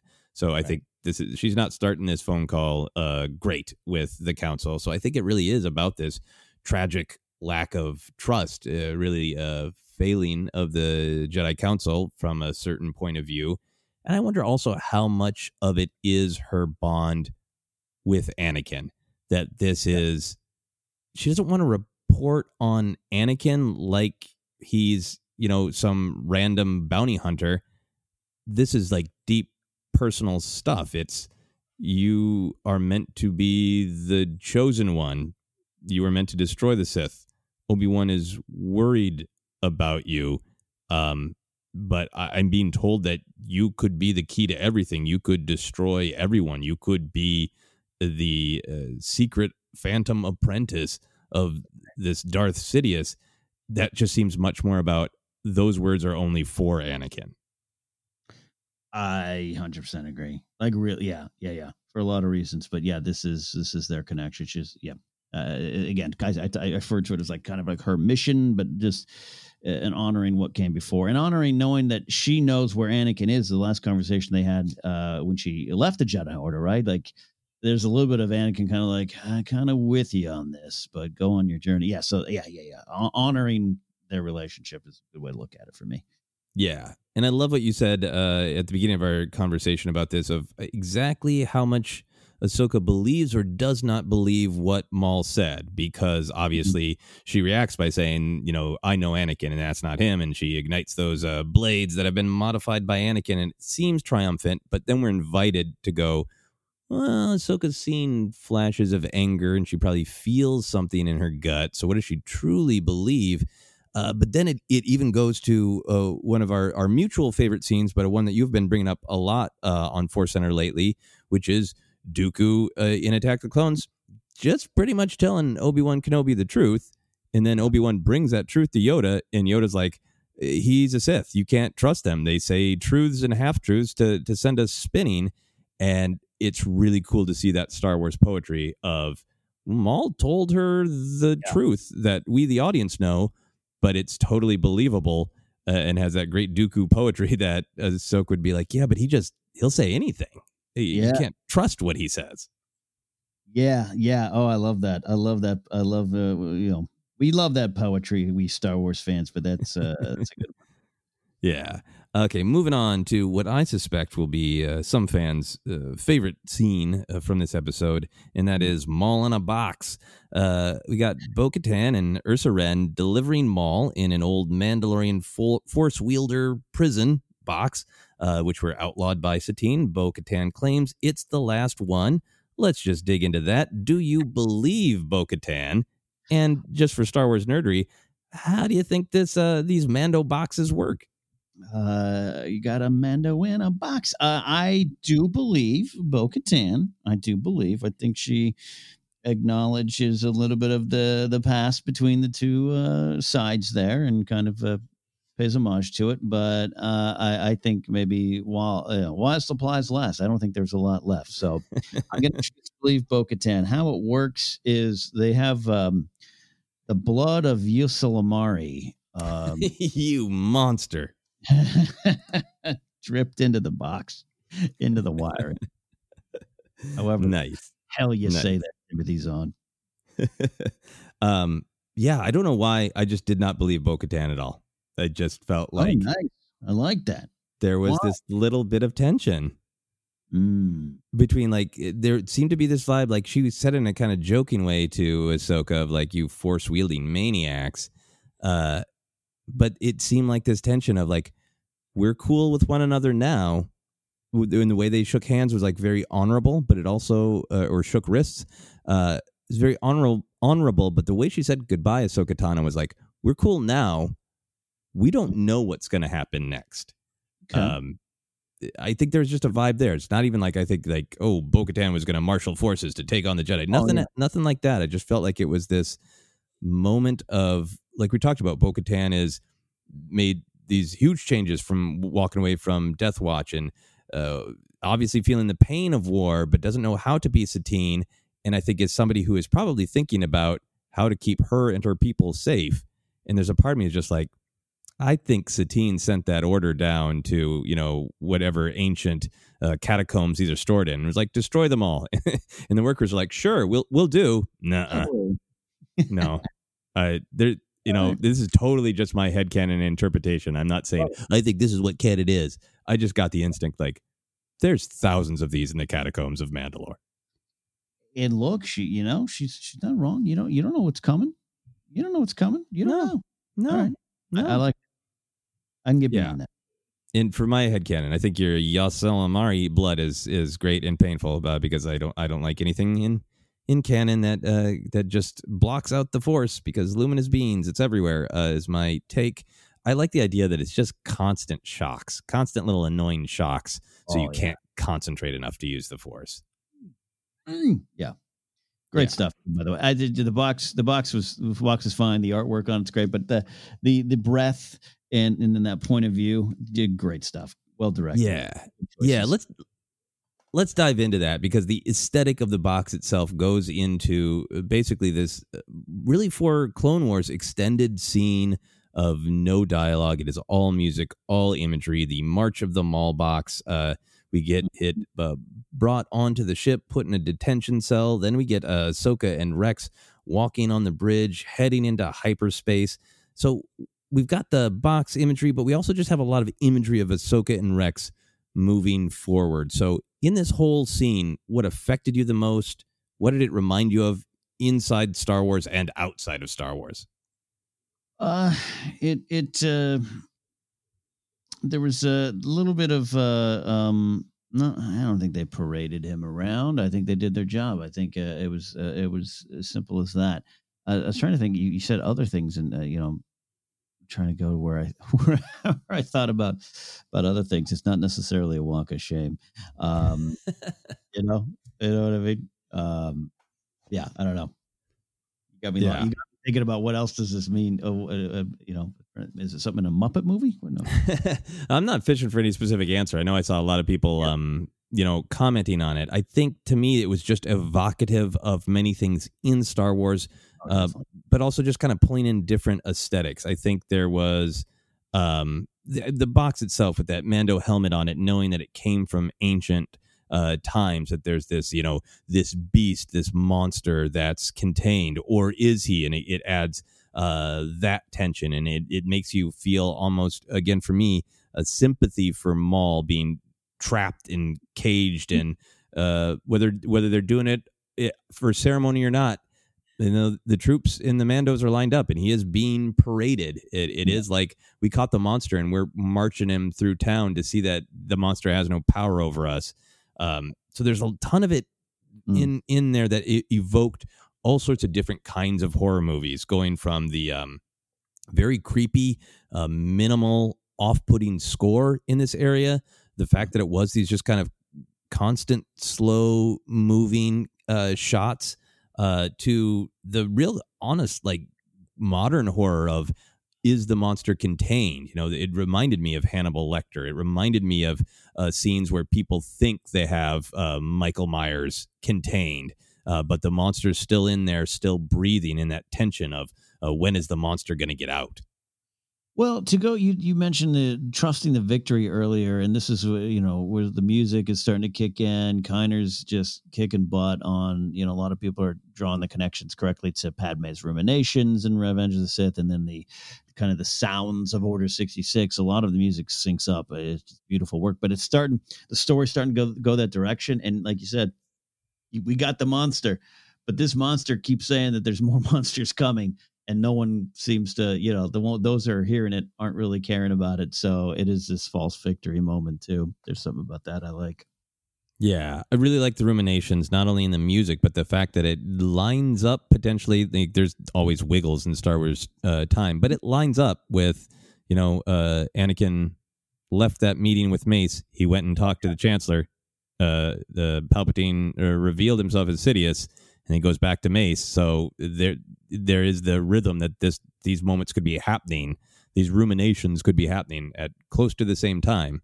So there's that great literal connection. I like a lot what you're saying, because I feel like it's this bait and switch, because it has this tension of, can the monster be contained? And then we have the great knowledge that he's not the real monster. So we segue from the box floating around all Han in carbon frozen kind of vibe, floating around, being contained. And then once the monster's locked away, we get Ahsoka and Rex marching past all of those clones, and you're being reminded this ship is full of clones. They're the real monster that we all know. Horror movies often function on who is going to pop out of the closet, and this one functions on the guy in the box isn't a problem. Everyone else is the problem. Everyone else is going to pop out of the closet. Yep. Yeah, I loved especially seeing the officer clones there, the deck officers and the engineers and the techs and everything, just with their faces saluting. Great moment, great homage to Ahsoka herself and the past with them and everything. But yep, I'm looking around going, I actually thought there's that one officer who comes in and says, hey, Rex, there's a message or whatever. I thought he was just going to pull out a blaster. I'm just, everyone is a suspect to me at this point. I got a message for you. Pew, pew, pew. Yeah. All right. So we'll move on to the actual conversation that happens with Rex and Ahsoka. We've already talked about this a bit, but we want to dive into some of those more specific details. Ahsoka talks about being trained to be a peacekeeper, but since she was a Padawan, she's only been a soldier. Rex says, many wish the war never happened, but clones wouldn't exist without the war, so it is complicated. Ahsoka says if the clones came from the war, I'm paraphrasing, then some good came of the war then. So that we've got this moment of friendship. We've got the knife twisting of what's about to happen. What did you make of this idea of good things come from war? Hey, we talked about heroes on both sides recently with Lucas putting that in the crawl. I think, this to me, I was watching an interview with Lucas and Filoni. I think it's on the Star Wars show this week. There's a moment where Filoni's just like, I find like a lot of military people really come forward and they love what we did with the clones and they connect with it. And I think you see that. You see those connections. You see the run, those run deep. When you're out there in the military, I wasn't myself, but I think I'm just focusing on the clones. Like this war might, you don't have to be a clone, but the war brought you together, and it formed connections and brotherhoods and sisterhoods and strong bonds that came out of that bad situation or came out of that struggle. And I think you can always find those moments in life. And sometimes the path that brought you here might be full of some pain or confusion or trials, but then it gets you to where you are. And I think I look at it at that side as well. I loved, we knew this was coming. I think this was in a clip they released too, but I just love that, Rex is kind of, after this battle, is kind of acknowledging that, like, not that he's like rooting for the war, but it's like, we wouldn't be here. So I'll take that. I'll choose life as best I can. Yeah, I think that's beautiful and well said. I like that Rex is reflecting on the thing that caused me to come into being is going to end. That's what everybody wants. Of course, everybody wants the war to end. The Jedi are pushing hard for the war to end. If right now they're in this weird space where they think, well, hey, if Kenobi gets Grievous, then good, war's going to wrap up. So to see him be at this place of not even, I think, wrestling with is war right or wrong, but just who am I going to be if I'm not the being I was created to be? And I think when you kind of marry that with Ahsoka and the way they're talking about being a soldier, I feel like I was saying earlier, I think there's this weight to the word soldier in the context of this conversation, because Ahsoka is questioning some of the just orders she followed from the Jedi Council. And we know that Rex is about to be forced against his will to be just a soldier for Palpatine. But I feel like what they're talking about, and what you were saying really beautifully, is that within being a soldier, there is still individuality and freedom and choice and friendship and bonds. And I like that it seems like in this conversation they're dancing with, should we be upset about having been made to be soldiers? And then they're coming around to, well, within that, we still made our own choices. We still forged our bonds out of our will, and we are together because we made these human individual choices. Yeah, I don't know. I'm not a parent. I'm not a soldier. I'm not a parent. But just I saw someone post on Facebook the other day, like doing a survey for their podcast. Like, all right, if you could do anything else in your life differently, what would you do and everything? And one of our friends wrote, nothing, because I wouldn't have my daughter. And that's kind of something like this, is a flap of butterfly wings. Like Rex kind of, they're all there where they are now because of where they came from, and you can choose to do with that as you will. Powerful. Yes, the butterfly of Star Wars. So this is a short one, but I wanted to mention it. So Rex gets that message that he has a transmission from the clone who does not shoot. There's the reference that it's probably an update from Kenobi, possibly with good news. For me, this was one of the most effective knife twist moments. Does it have any power for you? Yeah, we talked a little bit earlier. It's like, I don't even know if Ahsoka believes this in this moment. She's so lost in just the thoughts of what's going on. But, I don't know. You can always hope it's good news. Yeah, I think this is down to my Obi-Wan Kenobi obsession that it just, I think it's partially that Revenge of the Sith novelization too that really builds it up, but it's in the movie of whether or not Kenobi should be sent. And, Anakin's more powerful. He's clearly the better choice. And why is Kenobi being sent to do this? And I think there's even some of, a little bit of Ewan McGregor playing that when he decides to jump down and pull the old hello there with Grievous. It is such a great triumph for Obi-Wan, and it should have ended the war and brought peace. And because he is my favorite character, I just always feel so horrible for him that his victory is immediately just drenched in horror and failure. Yeah, poor Obi. Poor Obi. That's Probably the short version. Yeah, drunk at Chalman's Canteen at one point, going, I ended I ended. Oh, he had 4 arms. Sure you did. Yeah, sure he did, Obi. Sure he did. Moving on from my Obi-Wan ruminations. So Ahsoka and Maul both feel and hear parts of the death of Windu, the fall of Anakin, the rise of Sidious. How did you interpret what Maul and Ahsoka actually heard and what they actually know versus how much is sort of expressionistic and centering us, the audience, in what exact moment we're in? That's a great question, because I don't think they... Yeah, because I think on my second or third viewing, I don't know, some of the things I actually sometimes I love just taking a good guess and a philosophical guess, and I don't want a creator to give me the answer. I kind of would want to know what was intended here, because it's similar to some of the stuff with Yoda in the past.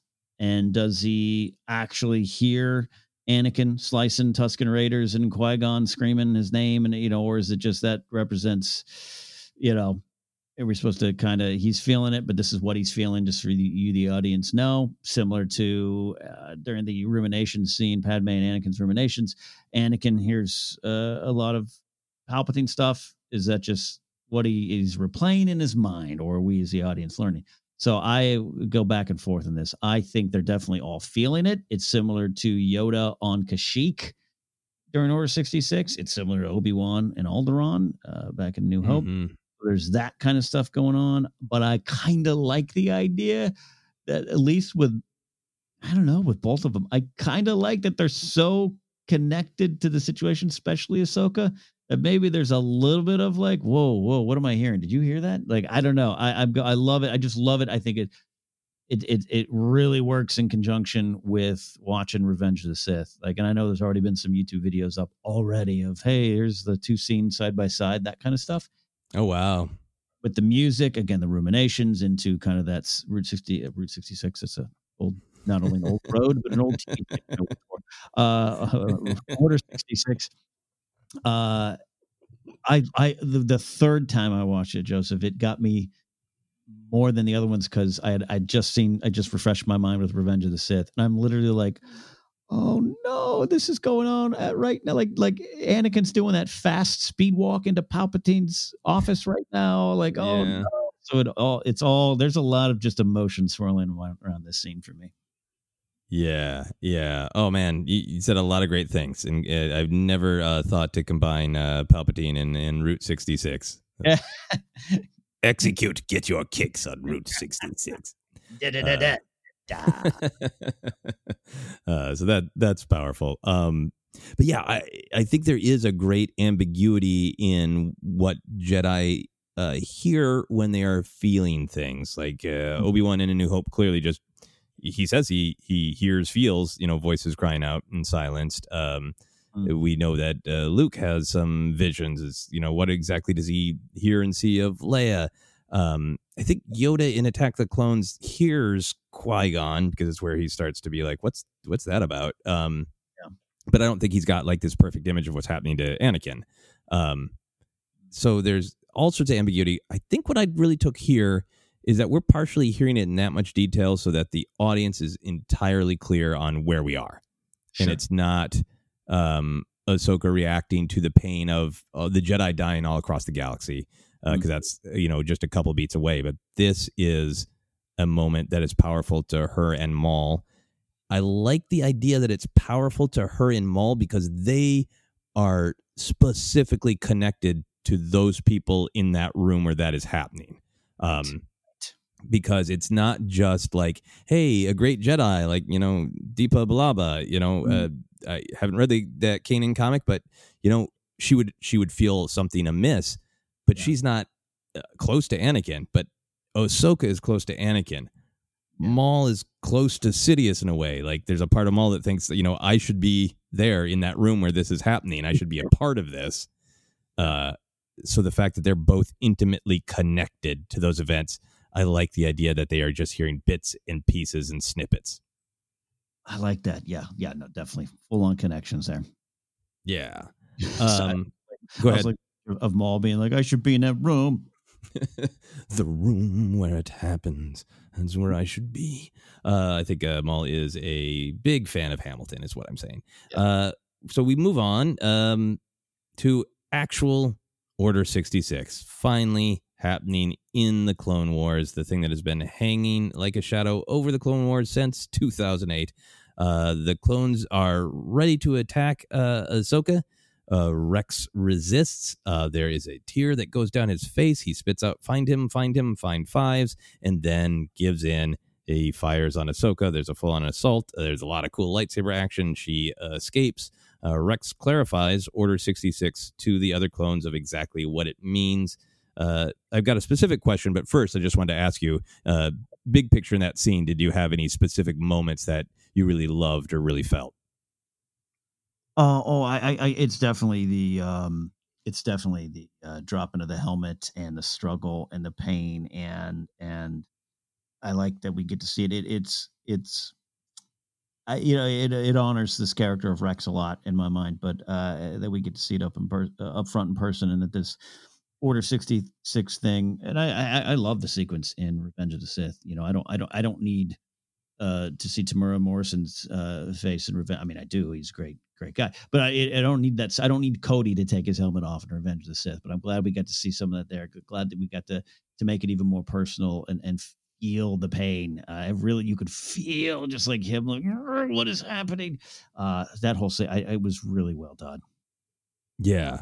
I think the fact that we have a history with Rex's helmet, but Rex's helmet with the marks on them, it has like a sense of history to it as well. So I think is really powerful at just making you reflect on your own journey with Clone Wars and going, oh, we saw the moment that these two met, and now it's inevitably come to this, is really powerful. No. And we'll get to your specific question. This is all thing too, going back to seasons 1, 2, and whatever, when this launched, and we're all doing that. We've talked a lot about, like, well, what are they going to do with Ahsoka? Because Ahsoka can't be there by the time Revenge of the Sith comes around, and here she is. She's not only around, she's around the corner in these great big scenes. But I think there was, from my point of view, there was always just like, wow, the last episodes of the Clone Wars, if we had got it, like, this is back when we didn't know it was going to end early, but like, oh, we might end all happy, the war's won, and then we know what's coming, ... we know what's coming next. To actually get to see it on this series, and we see it in other places, and it's wonderful, or interesting how we see it. To see it on this show, like you said, with the helmet, this is what made me think of it. Like, to have that drop and to see we get to experience it up close and personal. I never expected we get to see that, and that made it even more powerful for me. Yeah, and I like how much this final season, as much as I would maybe have loved a little bit more time with Obi-Wan, Anakin, Padme, the main characters, I do ultimately like how this season is kind of making this declaration that ultimately this story has to end with Ahsoka and Rex, because this is partially, not even partially, maybe primarily their journey through the Clone Wars. Yeah, I have some conflicted feelings about that. I know you do too. I think a lot of those other characters were, I don't know, not present, and they could have been. But I so love Ahsoka and Rex too. But as a characters, so I am very happy and satisfied. Yeah, and maybe we can revisit the wrestling with those feelings on our next episode as we look at the completion. Yeah. That's a good. Yeah, because there are definitely some desires for more. So why do you think Rex was able to resist even this much? Obviously, it's painful, it's triumphant for Rex, but there's also why can Rex do that and the other clones can't, and how does it match up with his comment in Rebels about having a choice? I mean, it might just be that Filoni values his own characters over. I think there's something to be said. I don't know. This is really weird. I'm going to G.I. Joe. The original movie is 5-part series. You know, there was Duke gets caught, and there's some mind control stuff going on. But he's just kind of that person that has some internal strength and has some experiences that allow him to kind of, even though he has to succumb to it, he fights it longer than the next guy.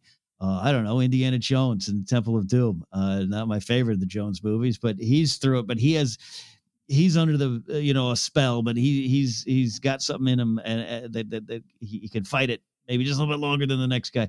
I love that about Rex. Rex has been at the forefront. He's a strong cat. He's a real individual, and he's got some strengths that Joe Schmo clone doesn't have. And so I like playing with that it isn't as simple as the dudes on Kashyyyk who are like, cool, let's kill Yoda. I like that Rex is like, and then that tear is a really effective thing. It really is. Yeah, I think you touched on the word that the more I think about it is most important to me, which is the individuality of. There's been. You could just say, yep, he has, if it was an RPG, he has a bonus to hit because he's main character. But I want it to be in the storytelling. And I feel like for me, the storytelling is we've followed Rex as he has made himself an individual. He is certainly somebody who has great honor and pride in being a clone and in serving the Republic and in doing his job. But he has been partnered with a Jedi Anakin, who believes in individuality. He has gone through those lessons in some ways with Ahsoka, increasing their bond. He went through the experience with Pong Krell, where he learned sometimes you do have to say no. Sometimes you do have to question and be an individual. And for me, he also went through this experience just a short while ago with the Bad Batch. And the Bad Batch is all about, just because we're clones, we're not one size fits all. We have different abilities, different perspectives, different experiences, and even Rex being sad to see Echo go, but know that Echo needed to make that choice for Echo because Echo is truly an individual. And I want to believe that Rex's ability to fight back is because he values being a soldier, but he is also an individual. Yeah, as a statement. The bigger question, Joseph, is what the hell's Commander Cody's problem? I guess Obi-Wan just didn't hang out after hours enough.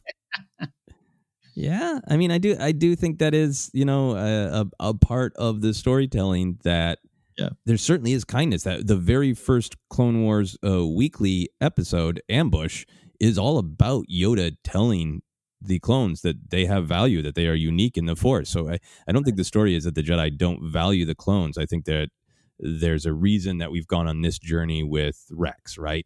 Right. And we've got the additional of, he went through this with Fives, and Fives fought to be heard, and Rex has this doubt and this concern in him. So did that help too? Yeah, and I don't mean to undercut anything of the, Lucas didn't have, I would have loved if Lucas put Commander Cody taking his helmet off, really. But yeah, no, I think you're right. I think you get a chance to stretch out the legs of this story, and that's what it means. Yeah. Cool. Thank you for letting me ramble about my strong Rex feelings. No. So moving on, Ahsoka goes to save Maul from the clones and releases him. He has this great moment of realizing that Sidious used the Jedi's army against them. We get clarity that he did not know that was the sort of master stroke of the plan and thinks it's brilliant. He starts to talk teaming up with Ahsoka, and Ahsoka undercuts him, saying he's just a diversion. There was a lot to enjoy here. What did you enjoy the most? I'm not rooting for you. Now get going. That's great stuff. Whitwer's always solid. Ashley Eckstein gets a lot of praise, but don't ever overlook what she's done with this character from the beginning to now. She plays it well. This is why people have such a strong connection with her and the character. Love the sequence. Love what it meant, because I right away didn't know. I couldn't predict it easily enough. I know she's going to let him loose. I had no doubts there, but just the exchange between them was definitely homage to these two characters over the years, and then also what's to come. A lot left with them to come. So I liked all that. Some good comedy, some good character moments, but also again, Maul hasn't earned that. Maul has not earned it. Now, she was going to help him last week, she said, for a moment, but we don't know how that plays out. We don't know what she intended. We know this is different circumstance. It really is. And part of the reason that he hasn't earned it is because what he ends up trying to do last week's episode too. So I love that Ahsoka's like, no. Go do your thing, chaos guy. Yeah. We didn't, we talked a lot last week, but we didn't talk about that little arc with Ahsoka where it feels like to me, she was maybe going to give him a chance of like, okay, I'll consider it. And you tell me what's going on with Anakin. And then I feel like the Maul kind of reveals himself, and she gets that statement at the end of their fight of, if we overthrow Sidious, it's just so you can take its place. So it feels like Ahsoka for herself is like, I'm centered on what your deal is, Maul. I got your number. There's so much here that I loved. I loved that cut from the ominous clone mask to the mask of the Mandalorian on Maul's Mando torture box. That was just a great cut that, again, emphasized all this helmet imagery. I felt, again, pity for Maul to watch those troopers come in and they were just going to mow him down while he's pinned down in a box. And even though Maul is evil, it made me feel for him. And then, we talk about comedy, but this is also just, we've had a lot of join me moments in Star Wars, and we're going to get more. We had a great one last week. This wasn't a full join me, but it was the, yes, we can do this together. Follow me. So to have the great comedy of Ahsoka going, no, it's not even a consideration. We don't need any weighty music. The camera doesn't need to spin. You're just my tool. Don't let me down. Best of luck. If you die, that's okay. See ya. Yeah. Can't give me a fighting chance? No. I'm not rooting for you. Great. It's just great comedy. Great join me subversion. Did you feel bad for Maul? I always feel bad for Maul, but and you can be both. But you can be both. You can be like, look, dude, you're an agent of chaos and evil and death, but you were placed in that situation. And it's all you knew, and I think it's both. You can be both, similar to Vader, similar to Kylo. I that's one of the things I've loved they've done with Maul. They took that blunt weapon from episode 1 and added so many wonderful layers to it, or I shouldn't even say added, built on kind of what was presented in the brief moments we had with the character. So I always do, but you got to learn those lessons and you got to make those changes. So come on, Darth Maul. Or else you're going to get sent out without a lightsaber to be a diversion. So next up, we get Rex and the clones clarifying that they are searching everywhere, that they're destroying the escape pods. I don't think there's a ton to talk about here. I think it is just important setup for the next episode. Anything that you wanted to talk about there? How are you going to get off that ship? It's still a shuttle now.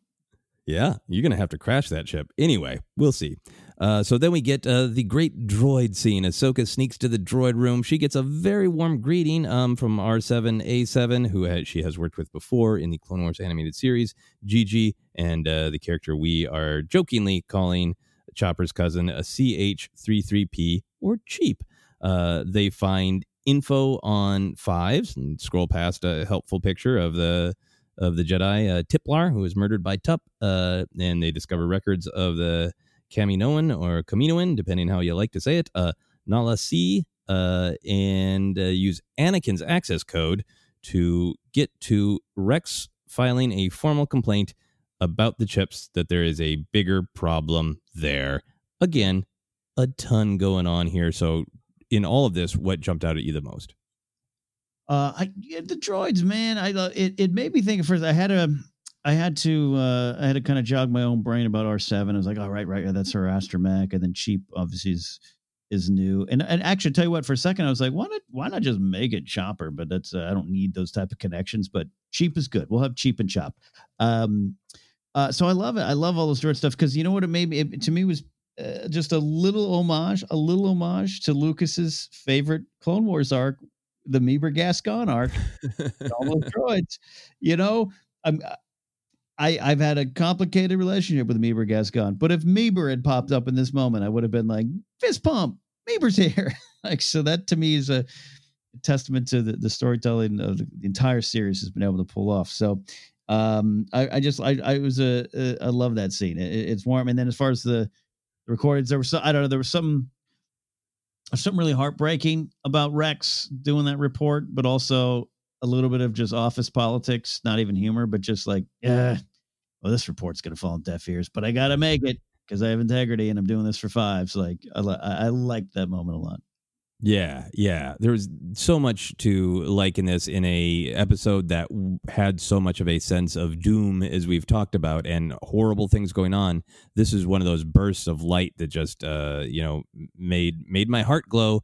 The droids were awesome. I got a little distracted because for a second I thought, is this Chopper before some really awful things happened to him? But I really like that Rebels connection. They make a point of saying that Chopper served in the Clone Wars, so I like seeing a Chopper-like droid in the Clone Wars. That's all great. But I think one of my favorite things about it is just that it was very explicitly made to be warm, that R7 was so happy to see Ahsoka, and the way the droids gathered around Ahsoka, and she kind of addressed them like they were this gang of younglings, honestly. Mm-hmm.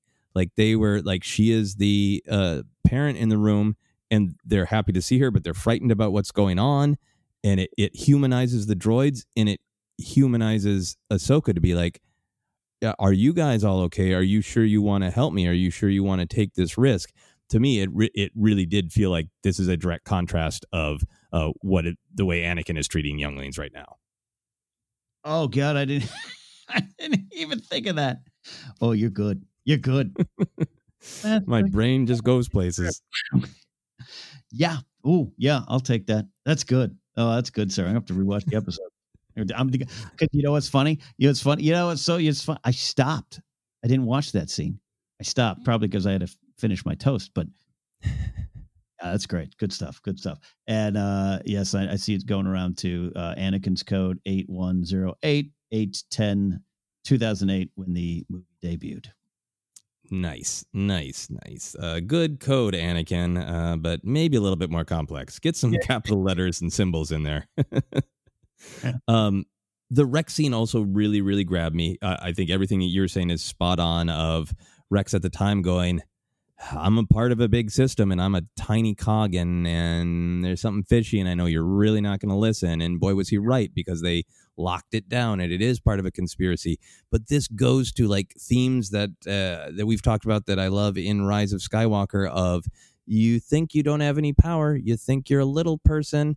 But if Rex hadn't recorded that, if he hadn't said, look, this feels pointless, I feel like I have no power, but I'm going to do the right thing anyway, it eventually made a difference because Ahsoka found it. And for me, those moments in Star Wars are powerful because there are moments in real life where I feel like, what's the point of me retweeting that? What, a million people just complimented this other person. Would it really make a difference for me to compliment them? And just a reminder that doing something out of kindness or to try to make a difference, even though you feel like in that moment you don't have a ton of power, that you never know how things are going to play out. Maybe it will be more important someday than it feels to you in that moment.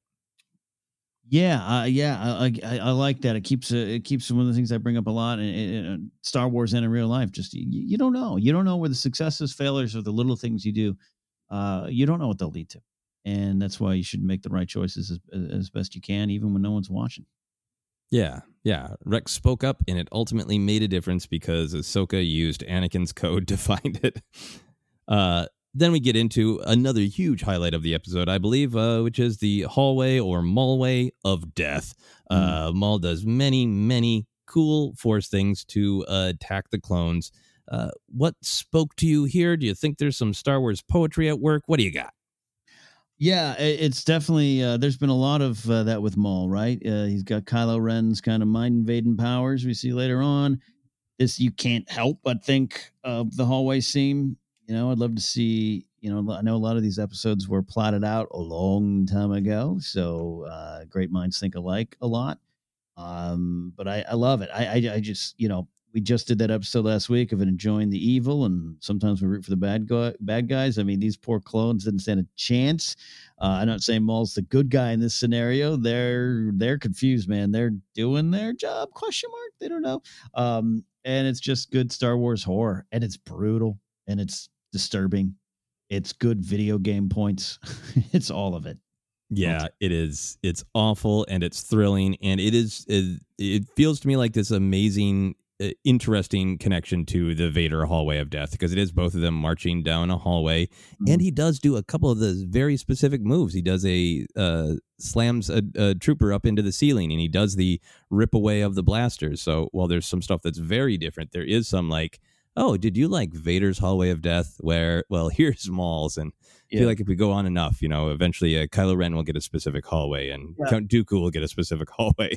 It's like, is there a scene we need to see of like Darth Vader at Fortress Vader reading like a pamphlet? So you've come to a hallway. For a Sith to take control of a hallway. Yeah. Yeah. So you're in a hallway with a Sith. Yeah. That's what the cover of the pamphlet says, and then there's nothing inside because it's not going to go well. Yeah, I loved it. There's been a couple different video games where I've been able to do the thing that Maul is doing. Like BioShock in particular, you can grab a piece of debris and hold it in front of you and catch all the blaster shots. So it was really cool to see as cool as lightsabers are, it's cool to see a powerful Force user unleashing without a lightsaber in such cool ways. And again, reminiscent of the Vader hallway, the door shenanigans were particularly brutal and fun. Yeah, no, it's nothing short of terrifying, and it has its place in Star Wars every now and then. Yeah. So amazing Maul hallway quality time. So we're moving on toward the end of the episode. Ahsoka and the droids capture Rex by sealing off various doors, and enthusiastic stunning from R7. Yeah. They take Rex to the med bay. An FX medical droid can't find the chip. This is another big moment. Ahsoka puts her hand to Rex's temples and invokes the chant, "I am one with the Force, and the Force is with me." And eventually, Rex mumbles the same, and the chip now does show up on the scanner. So how did it affect you to hear this Rogue One line? And what do you think it means? Why did this chip show up as a result of Ahsoka and Rex doing this? That I don't fully understand. I'm going to be honest with you, other than it was just a beautiful moment. As far as the actual connection, I love it, man. I get it. The connections and those, the canon connections can be, we've talked about it, can be misinterpreted or too much importance put on them. In this particular moment, this is my take on it. It was a great kind of, I don't know, much like Dryden Voss popping up in the previous episode. They're not big, giant things. I mean, there's more to this moment because of the Force. But it's just this nice kind of nod to the last few years, which have been contentious at times and not my Star Wars, not canon, all that kind of stuff. Some of the negative stuff. This is just kind of this, especially coming from Filoni, thy God, to acknowledge some of that stuff. I really enjoyed that. That's just me. And we can get, this one has some meaning, I'm sure, but you know what I mean? Just like, I'm like, thanks, man. It's a big connected universe. It is that.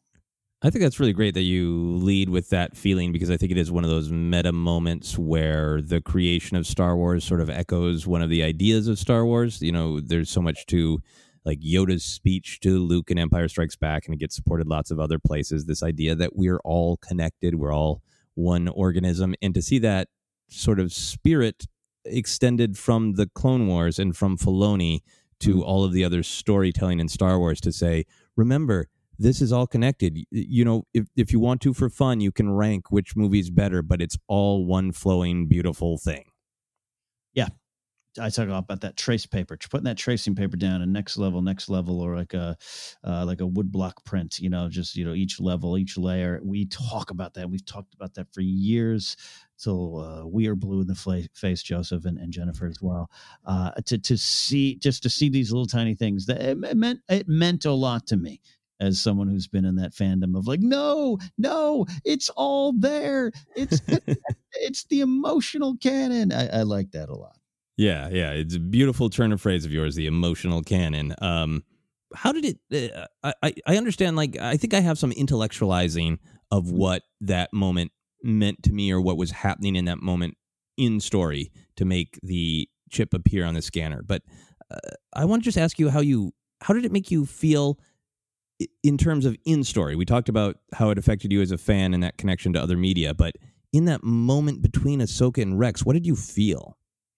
I felt their connection. It could be just simple as that. It could be, I'd love to hear your theories here. Is the dark side hiding that chip? Palpatine put some cloaking to, I don't know, but their connection speaks to that.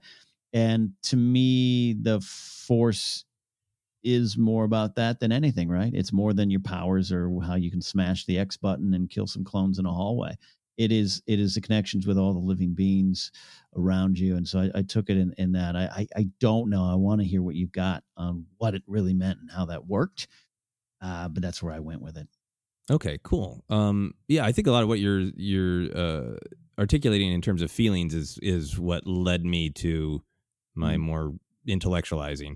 I think first, just starting with, it's amazing that we heard that from Rogue One, but who says that in Rogue One, and what does it mean in Rogue One? And I think it's powerful that it comes from someone who is not a Jedi, who might be Force sensitive to some degree. I think Rogue One leaves that up to interpretation, but quite clear on he's not a Jedi. He's not been trained. He's a guardian of the wills. And I think there is a sort of, it made me feel like this is a phrase that does not belong to the Jedi. This is not the Jedi reciting the Jedi code because you have studied in the temple since you were a youngling. This feels like this is a phrase that citizens use to connect to the Force, the way that Chirrut was a true believer in the Force, but not of the Jedi Order. And the same way Ahsoka has been, all of these things that I believe in, the power of the Force, those things they don't just belong to the Jedi, and they don't just filter through Jedi rules. They are of everyone, because the Force connects us all. We are all luminous beings. And to have Rex recite them back made it feel even more like that is a phrase that belongs to everyone. And just because you can't fully tap into the Force to throw things with your mind doesn't mean that we aren't all touched by it in some way, and that this was kind of a moment where that truth in the Force, that we are luminous beings and we are connected, and that knowledge, feeling, emotion can pass through that connection, is sort of embodied by that phrase. And it's powerful that it's a phrase that belongs to everybody. Yeah. That makes a lot of sense. The connection to Chirrut, who is not a Jedi, is a very valuable point in this. And that is, again, interesting that Rex says it back. Not knowing it. Rex is, when has Rex said that before? Yeah. I'm one with the Force and the Force is with me. I feel like it is a phrase that can say, I feel that I am a luminous being. I feel that I am of the Force. I am of nature. And what that leads me to, for what's actually happening, who knows? Filoni's probably giving an interview right now telling people exactly what happened. But what I felt was it was reaching past the invasive programming to the individual. And it was like her trying to reach real Rex. And real Rex wants to, that part of him that is not his, that has been forced on him, is, flashing like it's in a video game when she can connect with real Rex. Right. Yeah, getting down to the real Rex of it all. Yeah, getting down to the real Rex. And we're going to get down to the end of the episode. Rex is put into the surgery tube, and the droids and Ahsoka hold off the clones who are breaking in. Rex awakens. There's that brief question of, is it going to work? Is he going to fire on Ahsoka? But he defends Ahsoka, and the team briefly seals the clones out.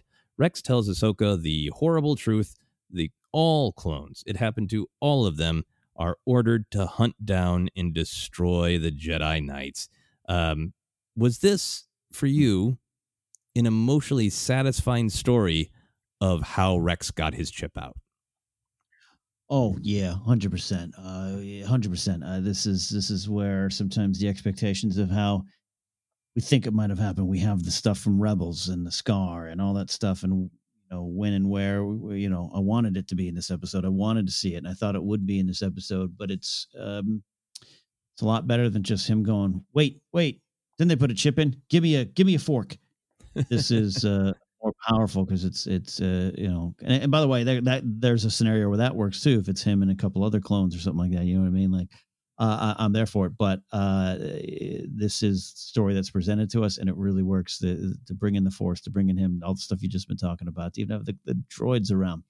This, I could not have imagined that this is how the chip came out, and that's why I love this so much. I don't ever want to be right of the creators, all the creators in Star Wars. I don't want to be right too much about what they do. I like sometimes following the emotional threads, and that leads us to things that are right. But I ain't in the prediction game. I'm in the enjoying what's there for me, and this worked in there.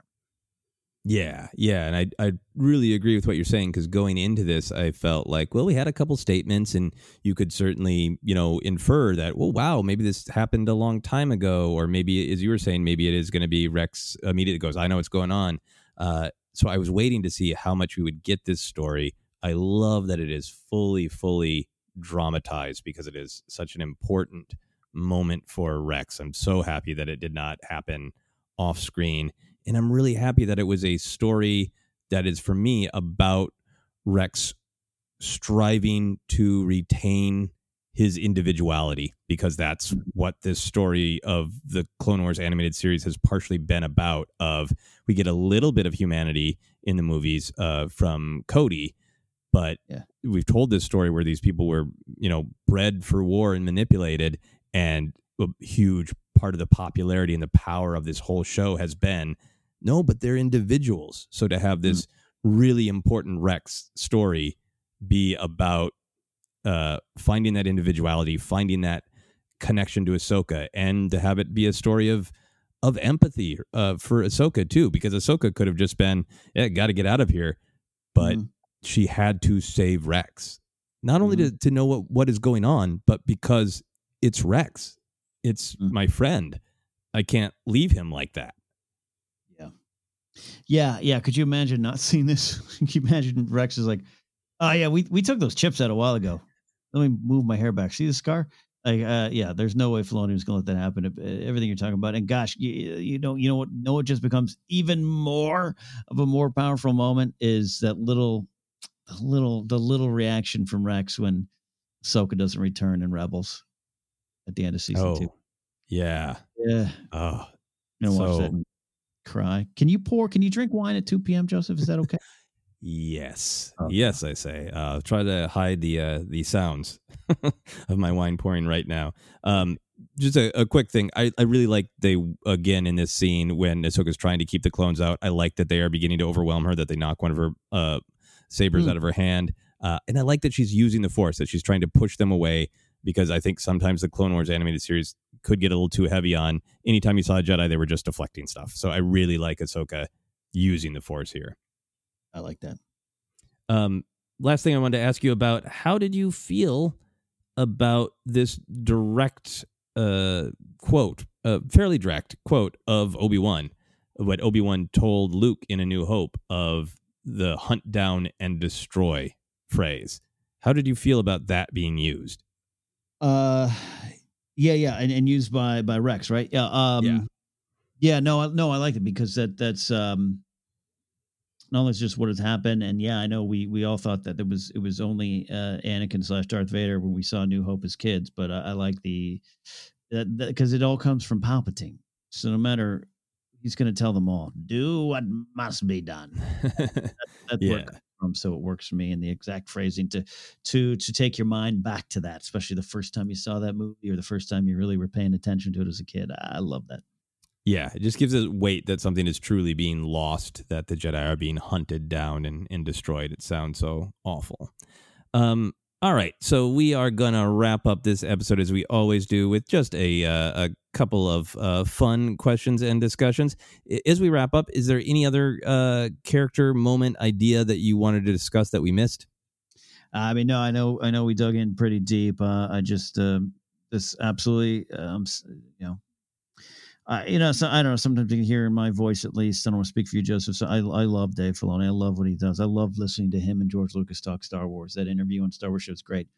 There's about 20% of me sometimes that I'm like, yeah, all right. He's very aware of how highly we think of him, and that's just me. That's my point of view. Don't read too much into it. All props, everything, and him and his team. Filoni's not doing this by himself, everybody. And this episode, these last few episodes have really been 7 seasons have built to this stuff. And the stories connecting to all of Star Wars. And that's why a lot of it's working for me. And I really did love this moment. Love this episode. Loved all of it. Yeah, it's really beautiful.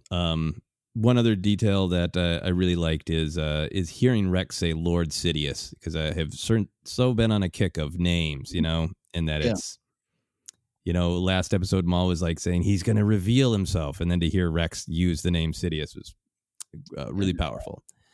Yeah. We end on a straight up cliffhanger, another cliffhanger of, well, those clones are coming through the door. I know, Ken, you just said some great things about not being in the predictions game. But I'm going to ask you, this is our last chance that we are aware of to have any predictions or hopes for the next episode of Clone Wars. So do you have any hopes, guesses, predictions? Oh, yeah. Look, I don't like being right, but I do love trying to predict, They're heading to Coruscant. They're close to Coruscant, right? Anakin's on Coruscant. He's marching into the Jedi Temple. He's got to head to Mustafar. Is there a final moment? Like I said, do we actually see a final talk? And would that take away from the Rebels moment? I don't know. I'm open to see both directions. I would love another bittersweet misconnection, and getting. I don't need it to be complete setup for Star Wars Rebels with Rex and everything. I don't need him to grab 2 other clones and be like, let's head to grab that ATT and let's head out. I don't need those direct answers, but they're going to get to Coruscant, and something's going to happen in Coruscant. And I think Ahsoka's going to be convinced that Anakin's done some bad stuff, and that maybe follow me on this. Does she have to think Anakin died? Do we think that needs to happen to make some of the figuring out that it's Vader later? That's my instinct. I was flipping through that Ahsoka novel a little bit, and I think part of where I'm at is that I just want to let this final episode wash over me before I get too concerned for myself as a fan of what lines up and what doesn't. Yeah. I was just flipping through to the scene where she is in that novel is talking to Bail, and Bail's like, well, I want to let her in on stuff, but I can't tell her Obi-Wan's alive. That's giving her too much information. So there's little things like that about like how much are things in there. Of course, there's that opening section with Ahsoka capturing Maul, which, we'll see if anything lines up, because she still does need to recapture Maul or reconfront Maul. Maul's loose in that ship, so something Maul related is going to happen. Mm-hmm. So I'm kind of keeping an open mind about a lot of that stuff. I think a thing that I hope for is a point of connection that would make sense for me is, even if Ahsoka doesn't have another near connection with Anakin, if Ahsoka doesn't have another near connection with Obi-Wan, I would love Ahsoka hearing the message that Obi-Wan has changed in the Jedi Temple. Yes. Because it's trying to lure them all into a trap, and that's, one of the reasons that Obi-Wan and Yoda go back, so that Obi-Wan can reconfigure it to say, get out of here. Yeah. So, and a side note, because this season's definitely, Anakin, Obi-Wan, you mentioned Padme, almost non-existent, and some of this stuff was already in place. Don't get me wrong here. Is there any desire for you to see a reworked version, or maybe the moments after of Obi-Wan hands over Luke? Do we want Luke and Leia at any point? Do you want that? And then he hands it over to Beru and Owen, and as they're staring out the end of Revenge of the Sith, do we get a moment with Obi-Wan? Do we get a Yoda moment? I want an Obi-Wan moment because I have a borderline Obi-Wan problem. But as I was thinking through this, I think what I want is I absolutely want to feel like this finishes the story of the Clone Wars. Yeah. So I would love a montage where we do see Anakin / Vader, where we do see Padme, Obi-Wan, Yoda, but blended in with a montage that ends with Rex and Ahsoka. And for me, the ending is like, okay, the war is over and now we're in the new era. It is the Empire and the good guys all have to go into hiding.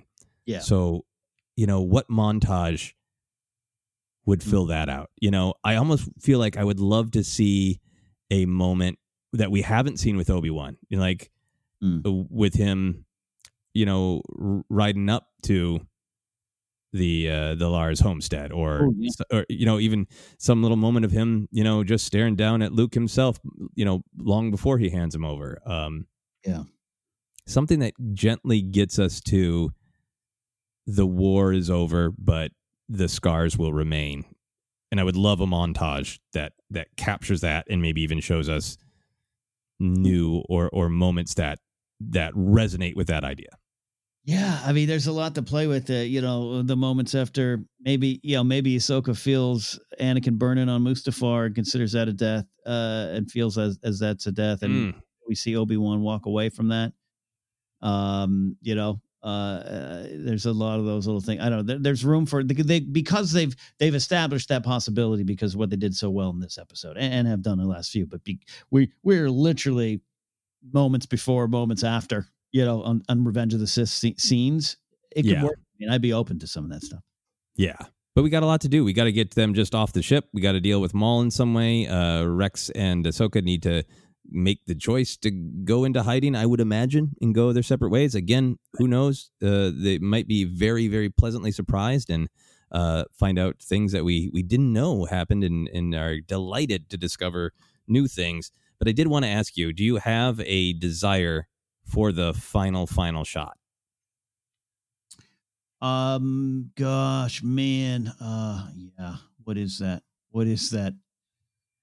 I don't know, because I want it to be hopeful, but there's not a lot of hope in this time. So you got Owen and Beru holding Luke. That's pretty hopeful in Revenge of the Sith. So we've seen, it'd be weird to just go to, I mean, I'd be open to seeing Leia and Breya and Bail. I don't know. It'll probably be something with Ahsoka. That sounded like I was disappointed. That'd be a great thing. Yeah. I'm sorry, because we got with that Vader comic, we literally have the moments after that with Masa Media and then the burning of the lightsabers. And we go to Vader's story. Like, there's a lot of things. So I think it makes sense. It'd be with Ahsoka and Rex. Maybe that's the handshake, and we'll see, or something. I don't know. Yeah. I think that Luke at the sunsets as a baby is a great bittersweet, but we can still end on a moment of hope. And I feel like obviously Clone Wars will do that, but I do think the last shots will be Rex and Ahsoka, or perhaps just Ahsoka. I wonder if they're going to do something with the image of Ahsoka walking away, because that has been such a significant image of Ahsoka. We talked about last week, a couple weeks ago, fateful moments of Ahsoka walking away. So instead of just staring at the horizon, maybe it's Ahsoka walking into the horizon. Oh, I like that. Yeah. Poetry. Star Wars poetry. Yeah. Maybe Rex and Ahsoka walking towards two different horizons at the very same time. Who knows? There you go. Very, very excited to see whatever it is. If you could have an action figure from any character from this episode, who do you want? Oh, I mean, come on. This might be your answer, too. We definitely got to have Mall in the Box. 100% my answer. I wrote down on my note sheet, Mall in a Box now, and underlined it. Oh, absolutely. New most wanted figure. That box by itself is so beautiful. Yeah. Oh, it's great. Yeah. So we are coming to the end of this mega-sized edition of Clone Wars Report. So much to talk about in these really beautiful and important to Star Wars lore final episodes of the Clone Wars. Ken, if this podcast episode had a moral, what do you think it would be? Don't hold too tightly to the answers you have written for yourself. Beautiful. Just let go. You are not Mall in a Box. You are free. Let yourself go. That is a great moral, Ken. Thank you, everyone, for listening. This has been the Clone Wars Report.